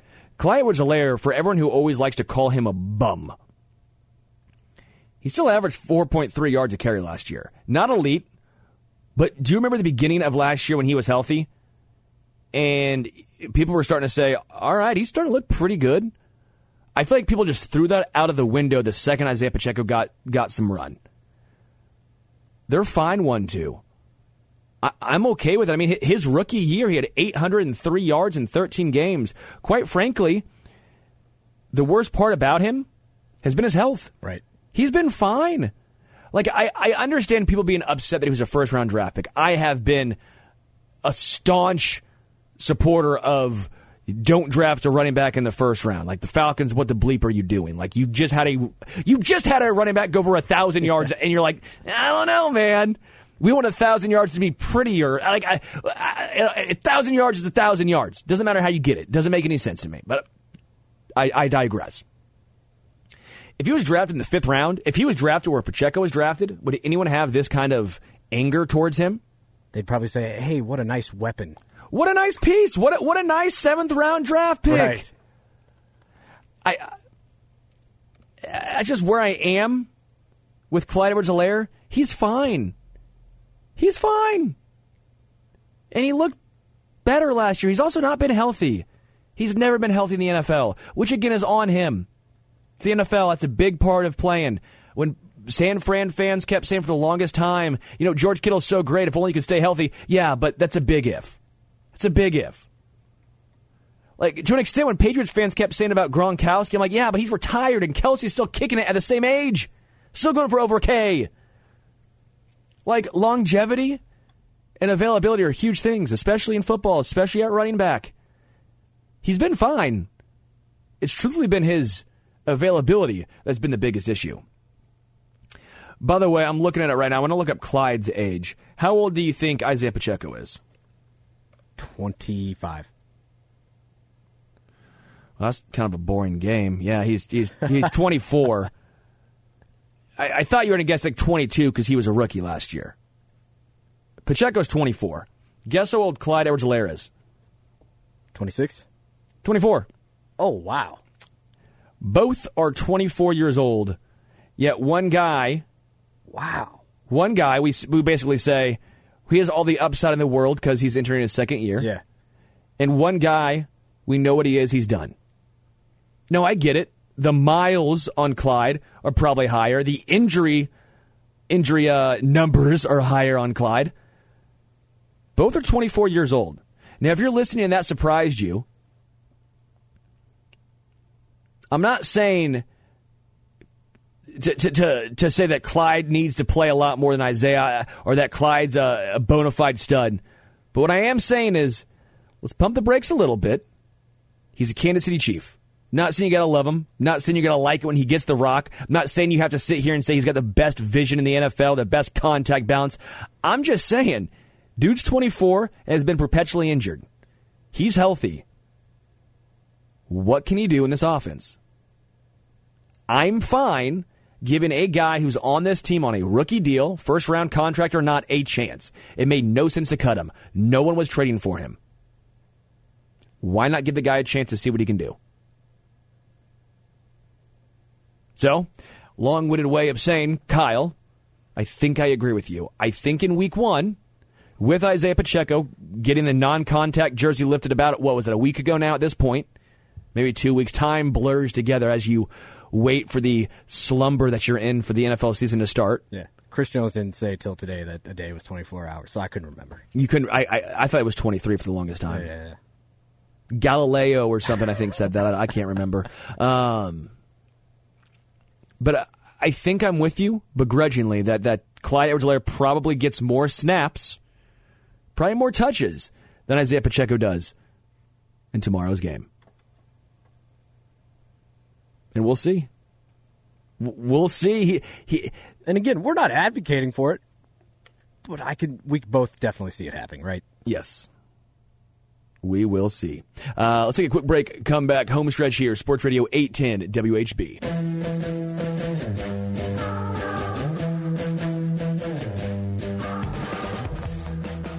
Welcome back to the Homestretch. Sports Radio 810 WHB. I want to hear some audio from Dan Campbell. Dan Campbell had some nice words to say when talking about Patrick Mahomes. He was asked, what do you have to do? What can you do when it comes to stopping Patrick Mahomes? In basketball, the cliche is make him go left when you want to stop a guy.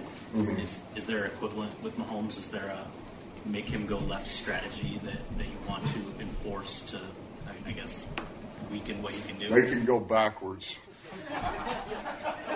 and never turn around where he can throw back that way, just that way. That would be about the best way to sum it up. Yeah, look, this guy he's tough, and that's the easy answer to all this. He is a highly competitive, highly instinctive, aware player, and he is the engine in this offense. Everything runs through him. He makes it go, and then around him he's got these pivotal pieces, 87 being one of them. And man, when you're all on the same page like they are, and they have communication without saying a word, it's tough. But there's a way to, there's a way to I think limit what they do a little bit, and it's going to take every one of us over there defensively. And it's one thing, you got to play your keys, do your job, but then when the play breaks down, God, we got to stay alive, and you may have to stay alive for 6-7 seconds, and you better find out where 87 is when that play breaks down too. Nice words from Matt Nagy. Or not Matt Nagy, from Dan Campbell. Sorry, I'm looking on the TV up here, and it's Matt Nagy. That's why I was thinking Matt Nagy. But no, Dan Campbell had some nice words for Patrick Mahomes, and I thought that was a nice little tip of the cap. But also, it's a good point. The holding for 4, 5, 6, 7 seconds, yeah, it applies to the defense. As I mentioned earlier, it applies to Donovan Smith and the offensive line as well. Mahomes is just an absolute magician. And sometimes you have to sit back and just, almost in amazement, going, remember like 2012? Remember when Kyle Orton was like the best quarterback for like a 3-year stretch because of that one game? Remember Brady Quinn? I definitely remember Brady Quinn. I was so excited. I still wear a Matt Castle jersey sometimes. Okay, it still rocked every once in a while. It's a throwback now. But the point is, we're living in an era where that is a head coach talking about the Kansas City Chiefs quarterback, using words like, you can't do anything. 6-7 seconds.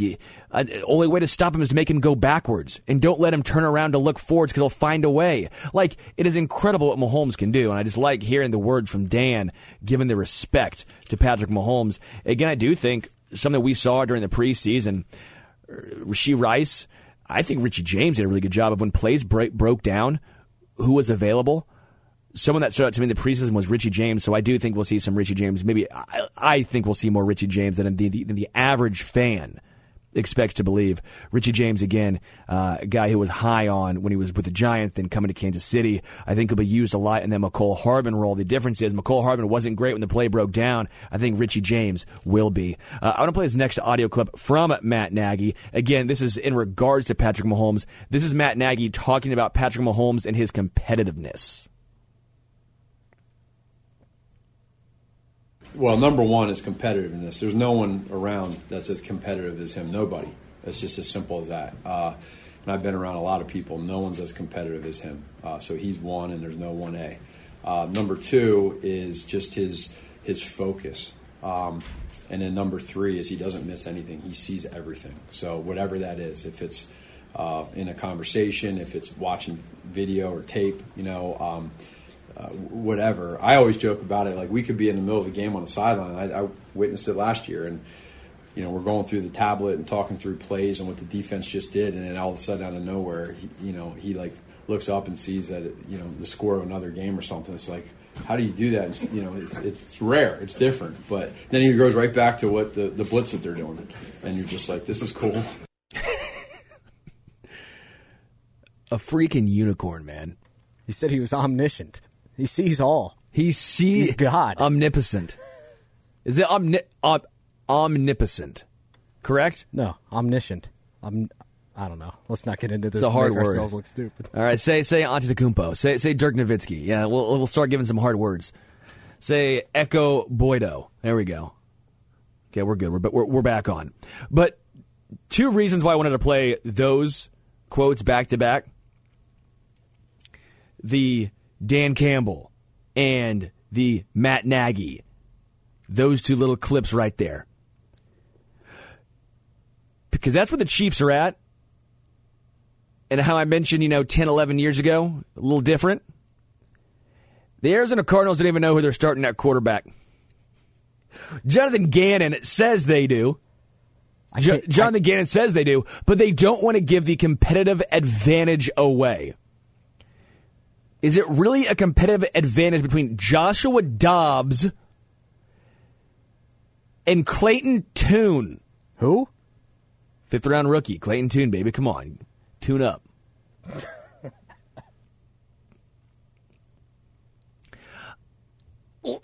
The reason why I can't be too hard on the Arizona Cardinals, Chiefs were there about a decade ago. Yeah. Is it going to be Tyler Thigpen? Are we going to get Thiggy with it? Nobody was saying that. Yeah, people were saying that. Come on. People were saying get Thiggy with it. Come on. The point is, it can change. I don't want to say like that, but you see the gradual increase, and that's where the Chiefs are at. It can happen in the NFL. The Cardinals were a playoff team a couple years ago. Obviously, Kyler Murray got injured, all that stuff. But now you're looking at them deciding between Joshua Dobbs and Clayton Tune. And we sit here in Chiefs Kingdom going, we'll listen to an opposing head coach talk about the quarterback of the Kansas City Chiefs. Let's hear Matt Nagy talk about his competitive nature. Hear Travis Kelce talk about his competitive nature, how he wants to be the best at everything he does. Doesn't matter if it's commercials or football. I will say, has Mahomes gotten better at doing those commercials? Remember when he first started and it was like pulling teeth to go through? I thought it was. Mahomes has gotten better as an actor. He's no Baker Mayfield, but he's also no Baker Mayfield on the field, and I think we can all agree that's a good thing. He doesn't have time to work on his acting or dancing. Let's take a quick break. Come back. We'll be joined by Josh Brisco right here, Homestretch, Sports Radio 810 WHB.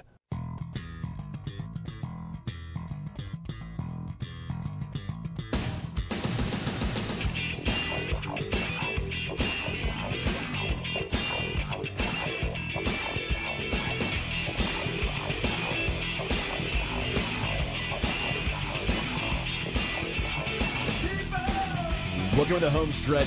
Sterling Holmes joined by Josh Brisco as he was surfing in his chair right there. He's got a nice Hawaiian shirt on, and thank you. And I'm not saying surfing because he's rocking that shirt. Yeah. I'm saying surfing because his chair just decided to drop on him very drastically, and the motion he was making was the hands out. I'm a little wobbly over here today. I might switch chairs around, but maybe I just need to appreciate the motion of the ocean. Go ahead and cut these sweet waves. Is it the chair, or have you had a few too many adult beverages because the Chiefs play tomorrow? I do the post-game show on Sports Radio 810 WHB, Sterling, so I will be sober as a gopher until I get home. Sober as a bird. I don't know if birds are sober. I don't know. Gopher just is the closest animal I can think of rhyming to sober. I don't know. There might be another good option out there. A dober. Yeah, Pensher. Yeah, it's too long. So yeah. So we're going to talk hockey. Yeah, man, I've got a lot of thoughts about next year's NHL draft. I think that's probably where I'll begin. Well, let me ask you this, Sterling. How's your knee? Properly extended? Extended only the direction it's supposed to go? Two things.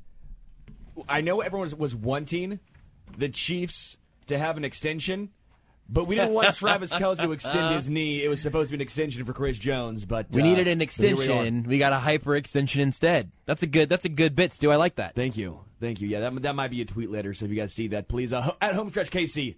I will get 3 likes, probably tops. But I've been good. Shooting off heaters recently. By the way, I adjusted some notification settings again, and the dopamine got me. Dog. I bleep you not. I had a chance to sit under Emmitt Smith. Yeah. And I asked him his Mount Rushmore of running backs. And I go, this is going to pop off. Yeah, this can be numbers. I did a whole I cut this bad boy. We're good. It's nice, short. This is going to be outstanding, right? Well, 1 like, my dad. No! I don't understand. Well, let me tell what was his top 5? I didn't watch the video. I didn't see it. It didn't show up in my algorithm. Apparently, no one saw it. Sorry, I didn't see it. I legit didn't see it. Walter Payton. Jim Brown. Yep. Barry Sanders. Himself. Here's the problem, Stu.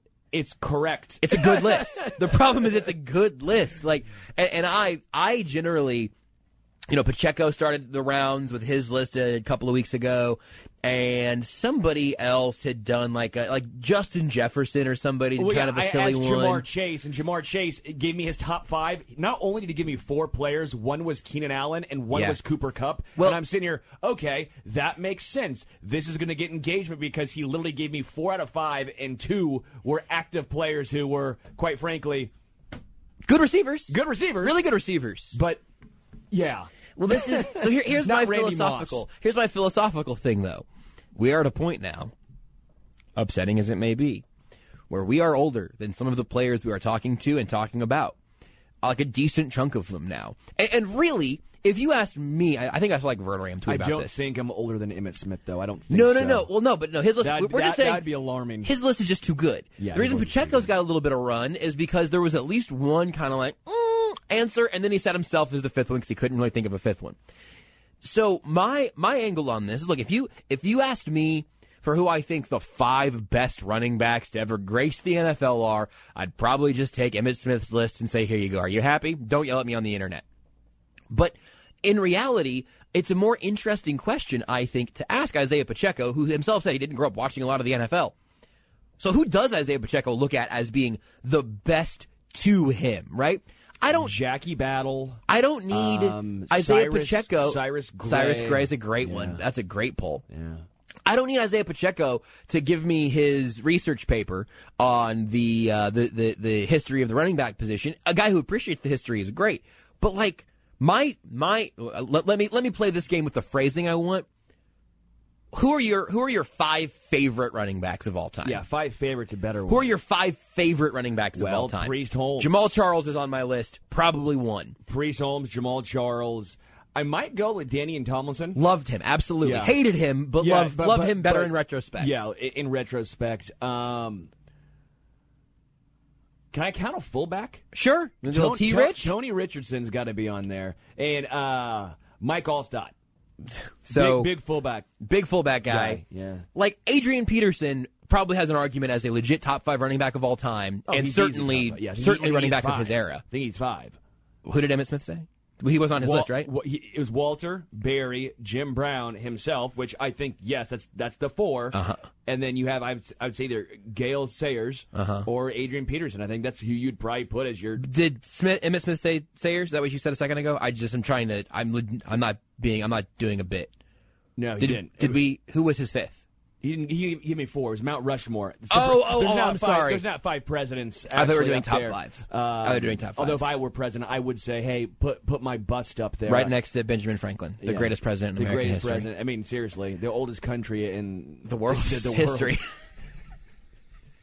I love the fact that we can just go off doing that bit. And what bit? So what I think is, I think it's more interesting for players to tell you who their influences were. You know, I don't care who you think the 5 greatest musicians of all time are. Yeah. I want to know the 5 bands that influenced you as an artist, that kind of thing. Sure. And so I actually really like it and look, that list from Emmitt Smith is a good list. Well, now I know it's ask proper. Dan Marino.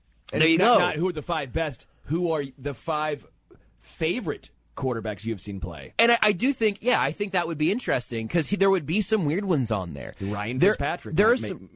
I mean, there are great stories of like guys of Kyle Orton, like Texas high school quarterbacks. I can't remember who the one off the top of my head. I can't remember his name, fittingly enough. Who like may have been the greatest high school athlete of all time, and then I don't remember what it was that derailed it. But it derailed it, and so no one knows his name. Like there are guys with stories like that I just think are fun. And so that's what we should talk about today, and then we'll get to the NHL 2025 draft. Yeah. Maybe I'm 26. done with 24. You don't want to talk anymore Chris Jones or Travis Kelce. Oh, I forgot about that. Forgot about the biggest interview of the year has now happened at McDonald's. At a Ronald McDonald House. I don't That's know. True. I don't understand. I'm not completely sure what the structure of that is. Can I say this? Sure, it's your show, buddy. Well, it's true. Good point. Thank you. You're welcome. Thanks for letting me speak on my I'm sorry. own show. I get excited. You're like, hey, will you do the show? And I'm like, ugh. I don't want to do the show. And then we start doing the show. And I'm like, oh, Sterling, this is so much fun. I love talking to you. Enjoyable. I'm going to shut up. I'll listen to you. No. I just want to say about Chris Jones, whatever your thoughts are on him, whatever your thoughts are on the contract situation and how he's handled it on social media, anything, and even if you think this is a agent ploy as far as trying to get him some good PR, I don't care. This is really cool. This is a guy who has been constantly being brought up, disparaged a lot of times on Twitter, on social media. from a lot of fans, even not saying all fans, but some fans, and he's still going out and doing charity. Like, I think it's kind of cool. I respect the hell out of Chris Jones for doing this. I don't care if it's for good PR or not. You're smiling and laughing at me. I'm not laughing. They got him. They got Sterling. I'm not laughing. No, I have already said I get this is good PR. I understand this. You still don't have to do it. No, I know. No, you're right. No, I get it. You're laughing, saying I understand that I fell hook, line, and sinker no, for the it's still the a good guy. thing. It's still a good thing that he's doing. I can't hate and a I man don't... for giving back. Like, if we have to just yell at someone for them to do charity for good PR, let's yell at people for. Cause I'm all. You would for praise charity. them differently, though, right? I mean, you would Sure. praise someone differently who was forced to give money Sure, to a and you can good make the cause. case that if he just went and held in, it's still gonna be a distraction either way. Yeah, that I don't understand that at all. And maybe you give that money to charity. That's a doubly good thing. But I'm not gonna force a guy to give money to charity. The fact is, he was there. Whether it's on his own accord or his agents, That is doesn't matter. within He was there. That is within Chris Jones's character as a person who we know. This isn't the first time we've seen him do a charity thing. This isn't the first time we've seen him do stuff with McDonald's and the Ronald McDonald House. Sorry, I'm beeping my all my diabetes stuff thinks I'm in trouble right now, and I'm not. But it doesn't know that yet. Well, we'll find out at some point if Yeah. you're in trouble or not. If all of a sudden you stop talking, Yeah. Then we can all, you can prick my finger, check. I'll let you know how you can do it. No, I'm fine. But it's just going to keep beeping until the break at least. But no, I found the presser truly fascinating. I found the circumstances of it truly fascinating, and I think it's totally fine for you to say, hey, this Chris Jones did show up here. He set foot in Kansas City again, and we saw him in public really for the first time since the ESPYs. And it was at this event where he knew he was going to have to answer these questions and all of that. Now the Katz brothers were standing right there behind him. There was clearly an idea that he was going those to be shirts there. were tight, by the way. The Katz brothers, those things were. Those whole fits are tight. That clothing was. I'm not one to typically. You've seen some of the clothes that I rock. Yeah, right. Like we care about fashion in this house. We care about fashion in this house, but I've worn some loud outfits, some clothes that might be pretty tight fitting. I've not rocked clothes that tight fitting, and they were look, man. They're just trying to squeeze it under the salary cap, and I think they did. I'm glad you brought that up because I have thought about their outfit a couple times so far today. If those are my agents, I'm going to go ahead and say it. I would automatically think I'm being schemed. Like I see those agents in those outfits. I think, okay, yeah, it's like what bad agents in movies are portrayed at. Like that's right. Like when you see a movie and you're like, that guy's gonna bleep you over. Yep. It's like they're always wearing the too tight outfits. The outfit's always too tight. You're really right about that. It's always like that kind of dress clothes material. It's like a wool sweater, but it's a polo at the same time. Well, hold on, I like those. Don't bleep talk about No, those. but it can't be like that. Like when I see that, I automatically think I don't vacuum seal mine after I put it on. Is that what you're saying? That's a smedium. It's a smedium for sure. It's for sure a At smedium. best, a smedium. Yeah, I'm just looking at the picture, and there's some choices have been made throughout this process. I would, and again, we can go back to the actual talk, but I was just perplexed at the fact that these guys, these agents are out in public. They know they're going to be photographed. Who knows? You know you're going to be photographed, and you want to look like a good guy, or you want to look like you're a business professional, and that's what you go with? These don't have real laces on these shoes. And Mike, he's wearing like the slip-ons, dude. But they're not even just slip-ons. There are like elastic laces. I don't know, man. Look, it's not everybody's game, but they've. I'm just saying, if I were an agent and my client is Chris Jones and we're trying to get the biggest deal possible for him, I would show up a little bit more professional.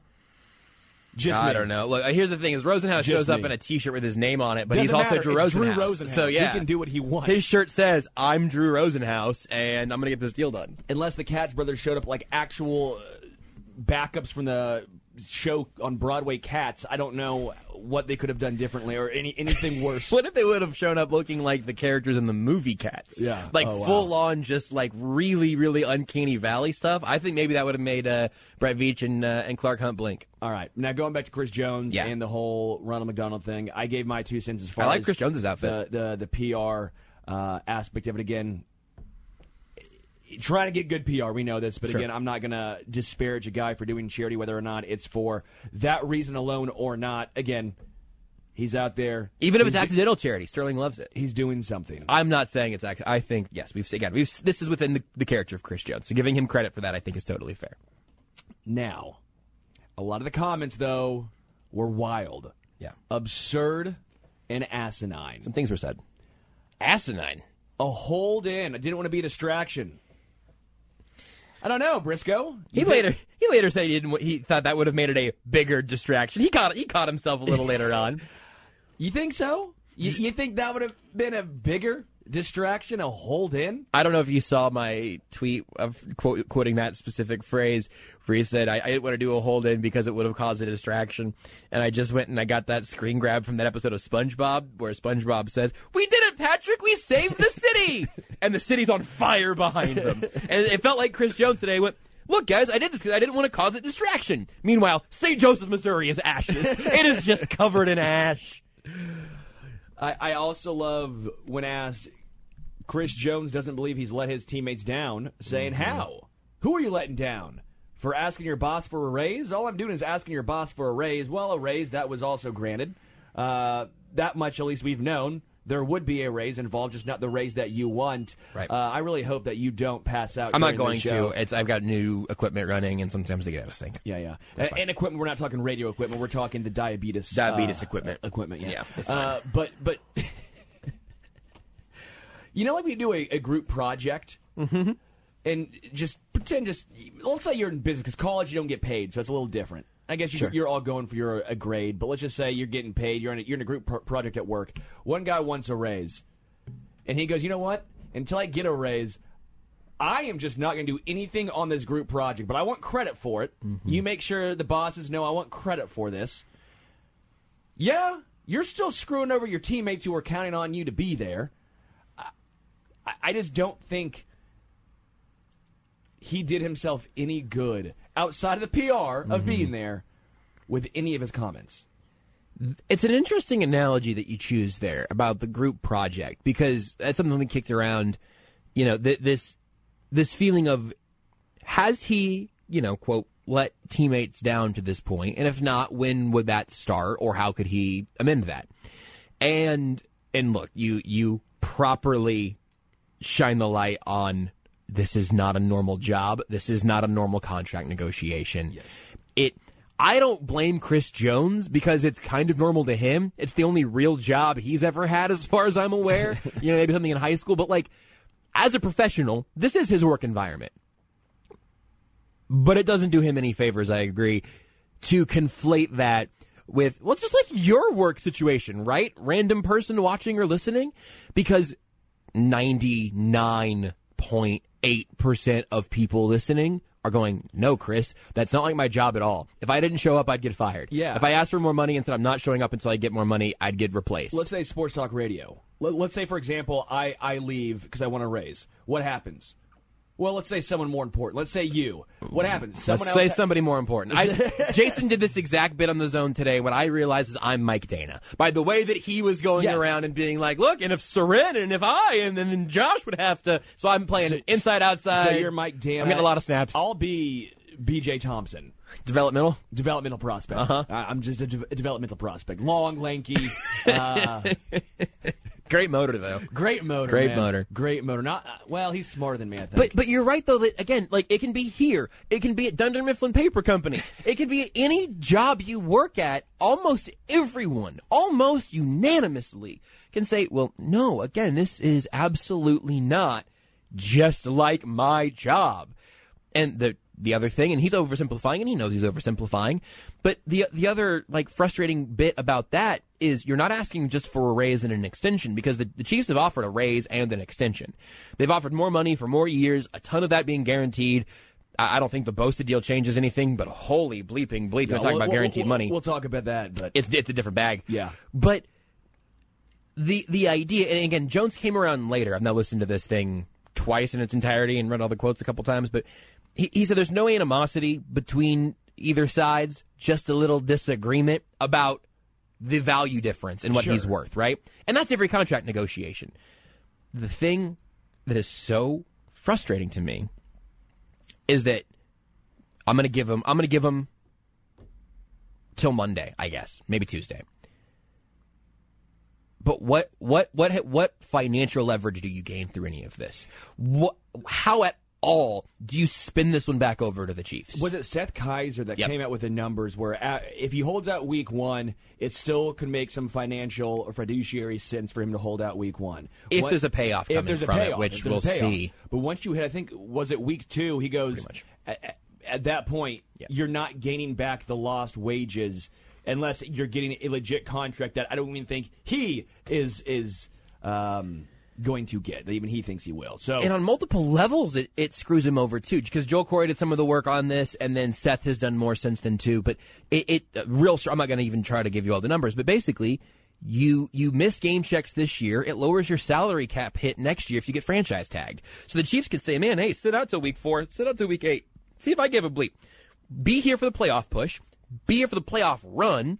We'll try to win a Super Bowl. Then we will tag you next year at a lower franchise tag number than you would have gotten this season.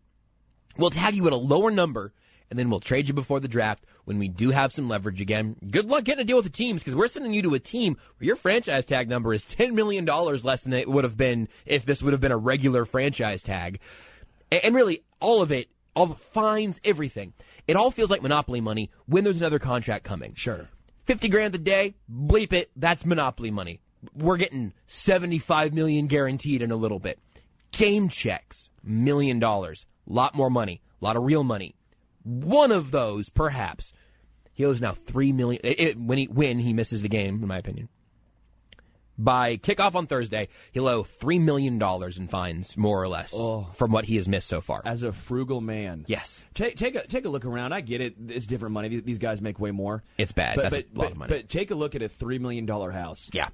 Just take a look at a $3 million house. Have you guys seen $3 million homes? To not be there. It's a good call. That's a good comp. It's not going to help people think that you got a good case here. But I sell real estate, so sure I know what a $3 million home looks like. It's a lot of home. You get a lot of home. A lot of nice home. You might be having a 9-hole little par 3 course on that said home for $3 million. And if that $3 million, I'm going to keep your terminology, if that's a down payment on your contract extension in a couple of weeks, I get it. I really do. If you say, hey man, you got to spend $3 million right now, and this is going to come back in $10 million because that's the amount of money we're going to pick up because of the leverage you grabbed in this month holdout. But if there's any chance the contract extension's not coming, that is now money that he has to pay. I mean, the game check he just wouldn't get. Sure. But those are red numbers. That is a loss, and there is not a recouping of that money. What I find interesting to an extent, he's helping the Chiefs. Sure. By him not holding in, he helped the Chiefs. He's not on the 53. Yep. There's money now opened up for Kansas City. Any game he misses, that's free money for the Chiefs. If they decide, and now hear me out, it's not the same. Don't get it twisted. Chris Jones is phenomenal. But that's money for Carlos Dunlap. That's money for another veteran defensive lineman. Again, not Chris Jones. No. But you're also not paying the money of Chris Jones. Yep. If the Chiefs really, again, as you've mentioned, try to play hardball, they're saying, hey, Chris, thanks for opening up money for us. There's ways to look at this to say, I don't know how much leverage Chris Jones truthfully has. No, I agree. I think, again, the biggest thing now is if you draw that Week 8 line in the sand that he tweeted about, I still think he tweeted about that kind of flippantly. He did not sound to me like a guy today who's prepared to sit out for 8 games. I don't think that's going to happen. But if you take that to its logical conclusion, again, he's brought his cap number down, so you have some space. The actual machinations of this still are a little bit beyond me in terms of how much of that can be used this year and how much of that rolls over next year, all of that. But he frees up half of his game checks. His prorated bonus and stuff is all the same still, that should be dead money. But he's freeing up half of his game checks, lowering next year's salary cap number, and will just make sure that he's healthy when he returns in Week 9 for the most important stretch of the Chiefs season. You get a fresh Chris Jones at the midseason point? Yeah. It's not ideal. Ideal. Galaxy brain. But really. He's doing this on purpose to help the Chiefs. It's not the best case scenario, because the best case scenario is 17 games of a healthy, motivated, well-paid Chris Jones. That's the best case for everybody. But the idea of I'll just sit out the first 7 or 8 weeks. How about that? The Chiefs can say, "Oh, cool. Yeah, no, that's fine. We'll see you then. Just make sure you're ready to play football, because then your remainder half season and playoff run is all other teams are going to have when they decide how much you're worth next year." Again, I don't think that's how it ultimately plays out. I don't think the Chiefs are galaxy braining all the way to that plan, but the new worst case scenario for the Chiefs isn't that bad a case. Yeah. It seems like the Chiefs are in a better worst-case scenario than obviously Chris Jones is in a worst-case scenario. In regards to what he said, basically saying he could play the opener tomorrow if a new deal gets done, I don't know how much I believe that, quite frankly. I think even if a deal gets done, I've talked to, when I was talking to Emmett, I was like, game shape is different than being in great shape. And I always love making the analogy of... Sorry to cut you off. That game shape and playing, that whole in shape, game shape thing is slowly becoming the new most overused cliche. Yeah, and I hate chip on the shoulder. It's going to have to be put on my new bingo card. But it's right. I have a whole bracket that I did one time of overused cliches that I hate. Chip on the shoulder ended up coming up number 1. Yeah. Really? Oh, dude. Man, that saying's going to have a real... Well, hold on. I said the only way chip on the shoulder would be funny is if Andy Reid has a barbecue chip on his shoulder and you made it into a T-shirt. I think that'd be They pretty good. did that. I was going to say, did they steal my idea? No, this is like 2 years ago. I came up with it 3. Maybe 3. 4 years ago. The Chiefs literally... Someone heard me. Then. Somebody Google this. The Chiefs literally... One of their, team shirts, this year they've got... What was the one that Mike Dana was wearing? It was like, whoop, wow, the worst acronym ever. It was like wow, oop, or something. It was we outwork our opponents, oop, is what it was. People eat our patties. I think that's correct. It's like second SpongeBob reference to the segment, or like The Office. When Creed does his whole board, what is Bo Body? Bo Body. What does this stand for? He just put letters on a board and was trying to get people to actually make the acronym something. No, Creed's my favorite character on The Office. No, I just couldn't remember that scene. It's WOWOOP. It's we outwork, which that is one word, but don't worry about it. Our opponents. WOW. I didn't come up with it. But, they have all those shirts and stuff. The Rams this year were the funniest. But a few years ago, somebody, maybe Dana, I think it was a defender, Willie Gay maybe, literally had a screen-printed chip on the shoulder of the shirt. Yep. And I was like, that's kind of fun. Did you find it? No, I couldn't find it, but when I searched team shirt, the whole bit, about 1,000 shirts with this design. So you're saying I am not creative? I think you're creative. I'm saying you have a lawsuit on your hands, and it's time for some cease and desist. All those people. Yeah. Because they stole your idea. Your intellectual property. You trademarked that, right? Shoot. I don't know how that works. Oh, okay. What do you think I am, Thomas Edison?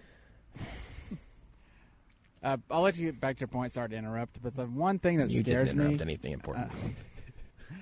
The one thing that scares me for Chris is that they kind of acted in this regard on the last contract, right? Like, they kind of held out. They kind of did this whole song and dance. Not as bad as this, but they definitely threw up a pretty big stink over the contract the Katz brothers and him did, and it worked. He got paid. He got a new contract. Sure. And I'm worried that they got up to the point where it was like, oh, trust us, we've done this before, and it worked out. And then it hit a point where, oh, crap, we're past the point of where we're in charted territory here, and we're not now, but we're not going to tell Chris. And we're going to act like we know what we're doing, and we don't. And that's kind of where I feel like we are now. There's a hole, and they're in it with a shovel, and they just keep digging. Say, well, if we keep digging, we'll eventually find something. Something good's going to be. There's treasure down here.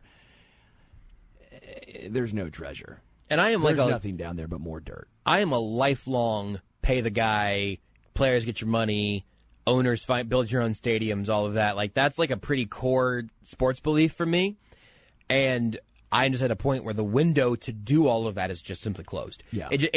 That months of it. I'm not turning on Chris Jones now, even. That's a really dramatic phrase. But I wasn't turning on Chris Jones during training camp. As camp wrapped, even. Hey man, that's fine. But when the season starts, you're going to have this figured out, right? I think Andy Reid's been in a similar headspace to that. Sure. I'm sure he's way more annoyed that he wasn't at camp than I am.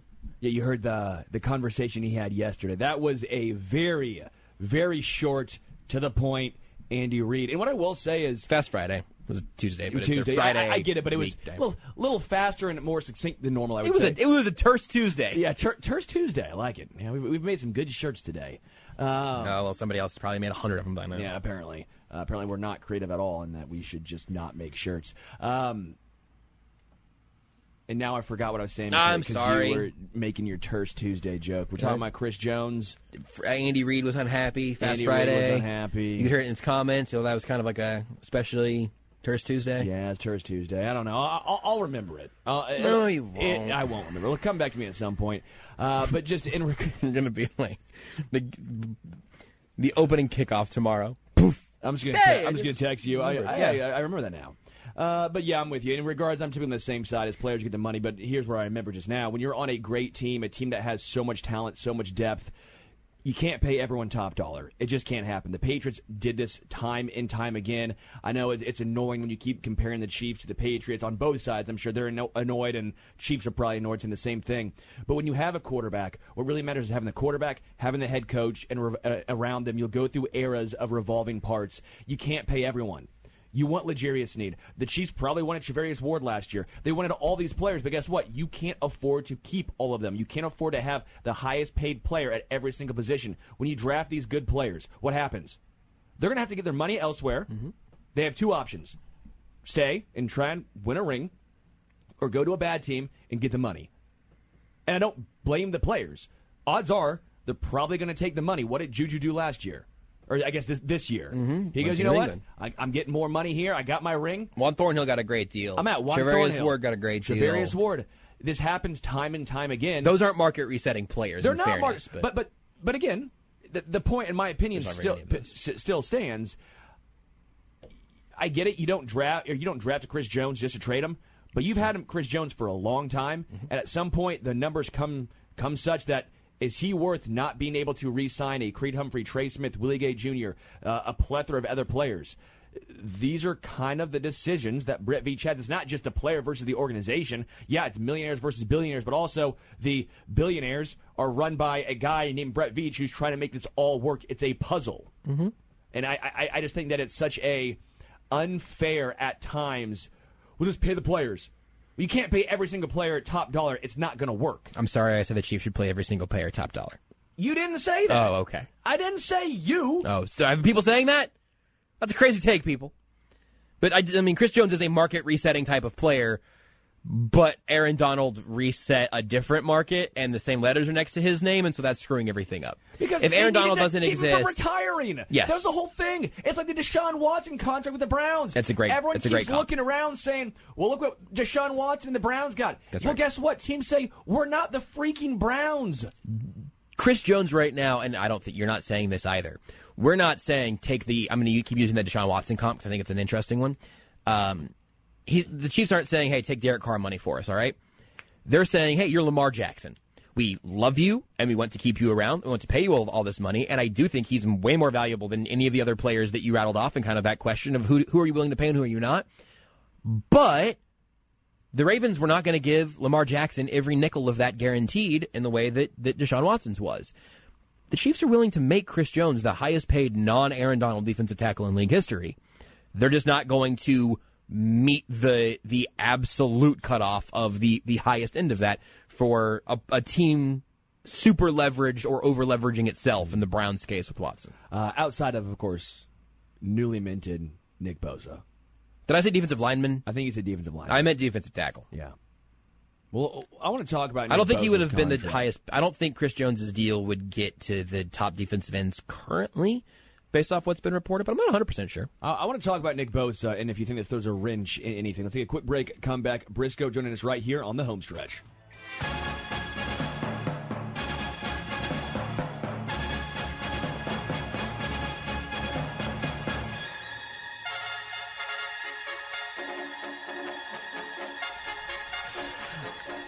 I love Dylan in the talkback button doing the trumpets in the background. That was a real nice touch. I really wish that was over the air. Yeah, that's all I heard in my ear in the intro, and it was great, man. It is terrible. Good harmonizing, right? It's like Lane Staley and Jerry Cantrell just harmonizing right there. Like Alice in Chains. Pretty impressive. That reminded you of Alice in Chains? Allison Chains? Sorry. Change. Got some gum in here. I don't know. What did I say about bringing gum in here? You said to bring it up to spit share. It out. Come here. Spit it out. Oh, you actually spit. Did you not? You asked me to. That was not what I was wanting. Why did you ask me to do that thing? I'm not touching that. Can I have half this piece of paper? Yeah, dude, that's gross. You said that you could do a bit. We're on radio. People can't see. Dude, how long have we been doing radio bits together? Have you ever known me to be someone to fake it? You're not going to fake it. I'm not going to fake it, man. You're not going to fake it. That was gross. 49ers Nick Bosa is highest paid defensive player in NFL history. My gum is in my backpack in the other room. I got to freshen up. 5-year, $170 million extension. Woo! $122.5 million guaranteed. Woo! Sources tell ESPN's Adam Schefter. Damn! That is a lot of money. Damn! $122.5 million. Over 5 practically guaranteed years. Good work if you can get it. That $34 million surpasses the $31.7 million Aaron Donald received. Aaron Donald was the outlier. Again, that was a please don't retire tax. Mm-hmm. Nick Bosa cleared that. Yeah. You looked at Myles Garrett. Who was that? You said $25 million? 25 average annual value. $100 million on his was practically guaranteed. So I think that was a $125 million deal there. So just, 5 years chopped up into $25 million chunks. 4 of them guaranteed, I guess. This is absurd, man. Only 43 of Garrett's was guaranteed at signing. I don't know how that will all shake out for Bosa, but good for him. Yeah, man, I guess. 25 years old, already has a Defensive Player of the Year under his belt. Got that last year. 18.5 sacks last year. Dude, you want to talk about a team paying everybody? Niners got a lot of money on their salary cap. Now and soon and later. Everywhere except for the quarterback position, interestingly enough. I was just about to say, outside of quarterback.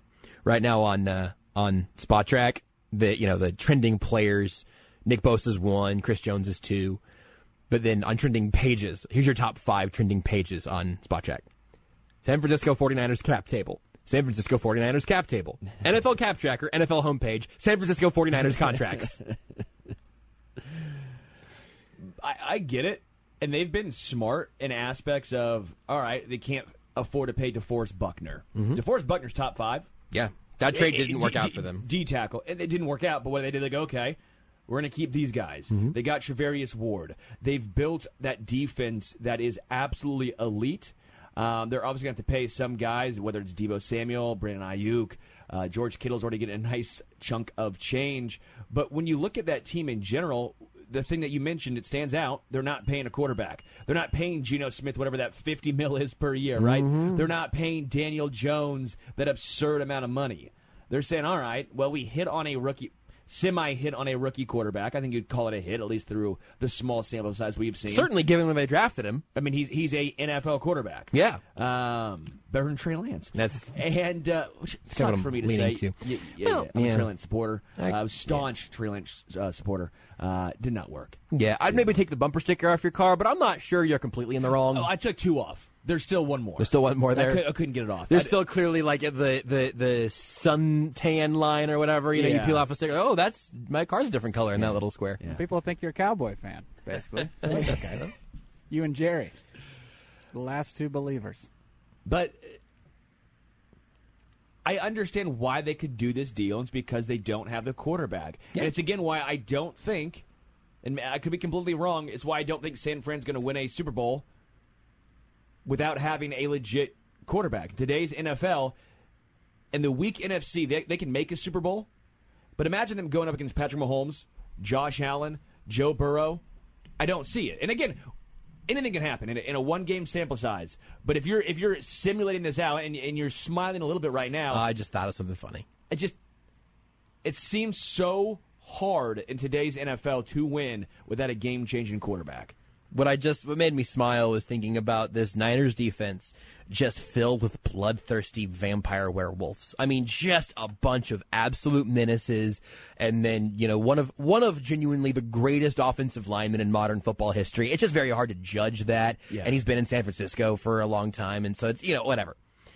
All of that, it's the freaking Avengers, and then walking out behind him is Sam Darnold.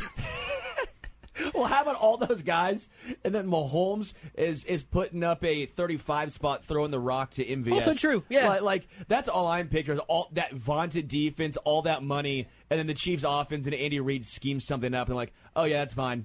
I do think that most offenses would really struggle against this defense this year if they are able to stay a little bit healthier and everything. 100% agree. And even to the point of I think the Niners have as good a path to winning a Super Bowl as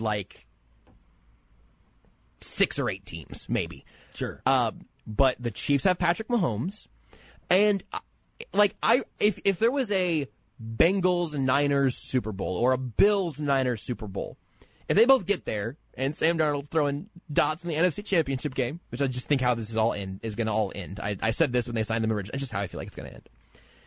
Is it because you kind of look like Sam Darnold? I've actually been hoping that would just sort of drift away. I knew it was, and but so you kept bringing it up. And I know. So eventually, I thought you wanted the. It's just the funniest way for it to go. There. It'd be so funny for Sam Darnold to be starting a Super Bowl. Mahomes versus Sam Darnold's the new Mahomes Garoppolo, but everyone knows now. Those ESPN's the Super Bowl side by side. Yes. They had Mahomes pointing the finger. Yes, but then it's Sam Darnold pointing the finger. Pointing the remember when he did that when he had mono, yes! And that was the best. That was the all-time best graphic. Every time I find that, I can't not stop laughing. But it really is tremendous. I mean, and going back to kind of the kicking around where the Chiefs cap stands, I do think that they have this situation, and there are going to be players who here on the eve of the season, I don't want to talk about future contracts for players currently on rookie deals. Mm-hmm. But there will be good Chiefs draft picks who end up signing elsewhere, much in the vein of Juan Thornhill, really. Again, he played really good football and got more money somewhere else. There are going to be some of those that hurt.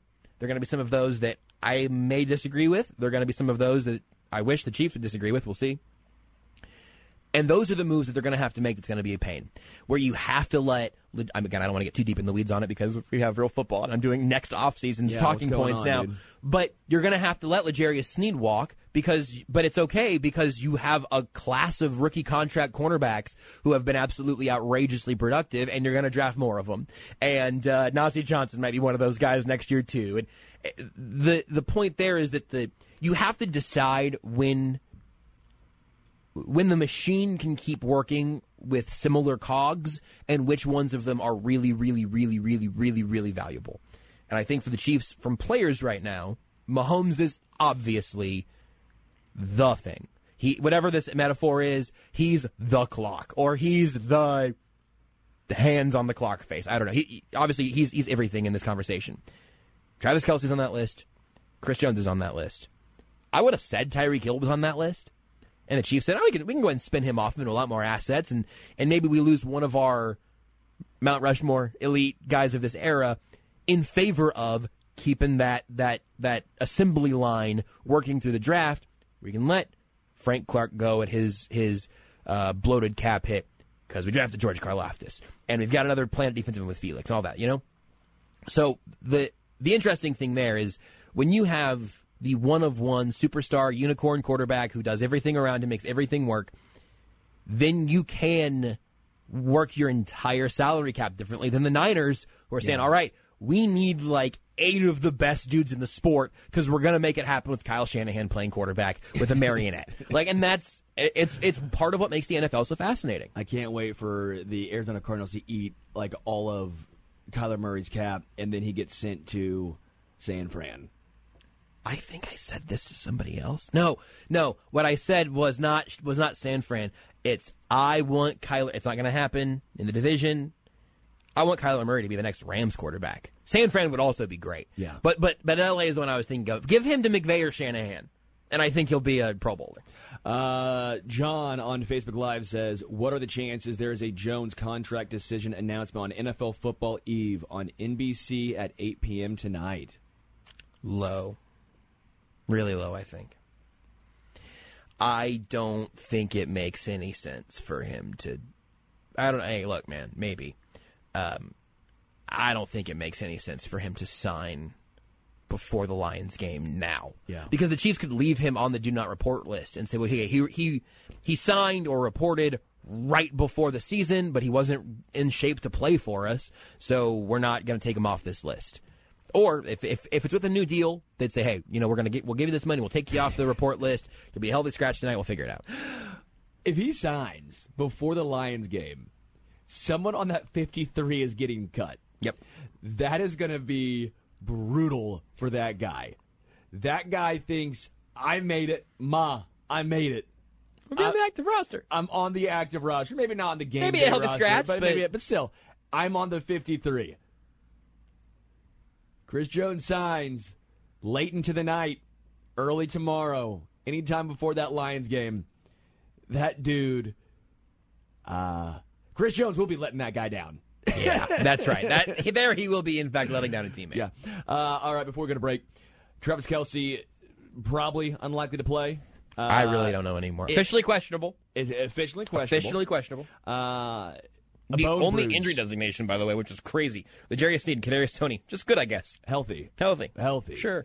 Ian Rappaport, though, said that Kelce had a bone bruise. Yeah. He hyperextended his knee, but it's a bone bruise. I know you heard Gronkowski and you heard Jason Kelce kind of downplaying it, which is a good thing. Mm-hmm. I actually didn't hear Gronk, so I saw Ocho Cinco Gronk downplay sounded like it basically making it sound like it was when you hit your funny bone. And I'm like, I don't know if I want to take medical advice from Gronkowski, also a dude who missed a lot of games in his career, also a guy who retired very early because of injuries. I'm sitting here like, no. You're not a doctor. He just always I'm not either. He always just kind of moved like Frankenstein. Anyway, I guess technically Frankenstein's monster. Yeah, Frankenstein's monster. Come on, get it right. We're a classy show. We get this right. I wanted to make the original reference and then correct it myself, so you knew how smart I was, but also that I'm approachable. But he kind of always moved like Frankenstein's monster. I always kind of thought that his arm with the big brace on it might just get pulled off at the 40. He'd walk back and pop it back in like a Lego. I always thought too that seemed a little unfair having that big of a brace. Yeah, because you just whack people with it. Travis Kelce should play in Assassin's Creed armor on Thursday night. Just have spikes coming out of his knees like a Roman chariot. How about that? I remember still playing. Do not run into the back of your own lineman. Holy bleep! I just remember playing basketball against my friend with a broken arm. It was his left hand, right? So his right hand was good. He's right-handed, so he's fine. But he had a cast, and you might think, oh, that's great because he can move it still. But he would just use it to push off. He would just go into you and throw a cast. If you've ever been hit by a cast before, it hurts. It does not feel good. So probably didn't feel great for him either. Well, he did it, so he's the one initiating the contact. All I'm saying is I felt like Gronkowski having that big-ass arm brace was unfair. Do you want me to break your arm so you get better at basketball? I need something to get better at basketball. I'll work on it. But the bone bruise. Yeah. Have you had a bone bruise before? Because I have. Not that I'm aware of. I've had one on my heel. I didn't go to the doctor a lot. I've had one on my heel before, and it's miserable. It hurts to walk, to put any pressure on it. Now, a heel's a lot different than your knee. But a bone bruise is not just hey, I have a bruise on my leg. Mm-hmm. It's not a Charlie horse. It's deep down in there. Right. Like to the bone. To the bone. It hurts. So, I will say... Bruise to the bone. I almost hope he does not play tomorrow. Yeah. Because that 10 days off, that half bye, if you will, that is an ideal situation. So I hope. I don't care if he's 80%. Super Bowls aren't won in September. Yeah. You need Travis for the playoffs. Let him get right. I generally agree with that. The one little, slight pushback I might give is that also sometimes you hear about guys who like the longer layoff after getting out there and testing something a little bit. So if he does go out there and he plays 20 snaps and then he's got 10 days to see how his knee swells back up again and how long it takes for it to get back down again and all of that. But my theory, and obviously this part is true, the Chiefs know what you just said. The Chiefs know when their games really matter. We just talked about them telling Chris Jones to take a hike for 8 weeks so he can be back for the home stretch, you could say. Ooh. But for Kelsey, it is obviously that, and also he turns 34, I think, in October. That's absurd. It is absurd, and I don't want him to play with one bum knee, and the next week his other hip is feeling funky, and then his other ankle is feeling the overcompensating for injuries and all of that. So if you and I are a little bit gun-shy and a little concerned about his long-term health in light of all of this, I do think the Chiefs are also, which makes me feel a little bit better. And bizarrely enough, I think they'll beat the Lions either way. Yeah.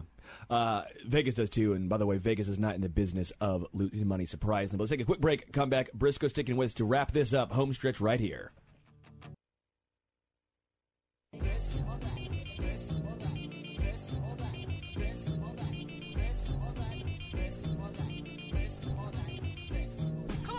All right, this or that, I guess. I keep forgetting to do this or that, so we're going to come up with them off the dome. We just do it every week, so. Yeah, we used to. We still kind of do. Did Travis Kelce steal my whole flow with the mustache thing? No, you guys just both have mustaches. His hair is completely different. What if his face is completely different? No, we look pretty similar. He physically is completely different. Yeah, they. I think you share more DNA with the banana than you do with Travis Kelce. Have you seen the Savannah Bananas? I will take that. Does Travis Kelce play tomorrow? I don't think so. I am ever so slightly. I don't know. That gave me nothing. Who has more carries tomorrow? I thought no this morning, but then Jason Kelsey's comments made me think maybe. Who has more carries tomorrow? Isaiah Pacheco or the field? The field combined? Yeah, the field. Not Mahomes, but Jerick McKinnon. Still the field, you dingus. Jerick McKinnon and Clyde versus. I think my hot take that I sort of believe in is that I think Clyde Edwards-Helaire might lead running backs in snaps tomorrow for the Chiefs. Wow. Let's go with Mahomes over under 16 yards rushing. Over, hammer it. Yeah, me too. My okay. biggest. I put money on that. Oh yeah, dude. I think I went and I grabbed a 25er. Yeah, 16. Yeah. Where is it? 16. I thought I got it at 15.5. There was one that was like a plus a lot for him to go like over 40. I mean, I put a shekel on that one. Okay, I like it. Okay, Mahomes running.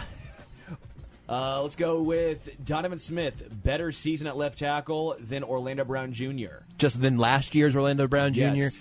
I think, genuinely, I think it's about the same. I think there's some moments of frustration that will be less amplified because he's not as expensive. Odds of 7 wide receivers are active on the 46 seem pretty... Plausible. Plausible? Not plausible without Kelsey. Maybe plausible now. If one is to get not put on the active 46, who would it be? Who are you going to piss off? What fan base? It was going to be Richie James, but he's returning everything. Richie James is going to return everything, so it can't be him if Kadarius Toney is healthy. And if it's Justin Ross, it can't be Justin Ross because then the Chiefs will lose every game. How many snaps does Kadarius Toney play tomorrow? Good question. 15? How many snaps does L'Jarius Sneed play tomorrow? Almost all of them. Brisco? It's been great. Fun. Football, baby. Football is back. One more sleep.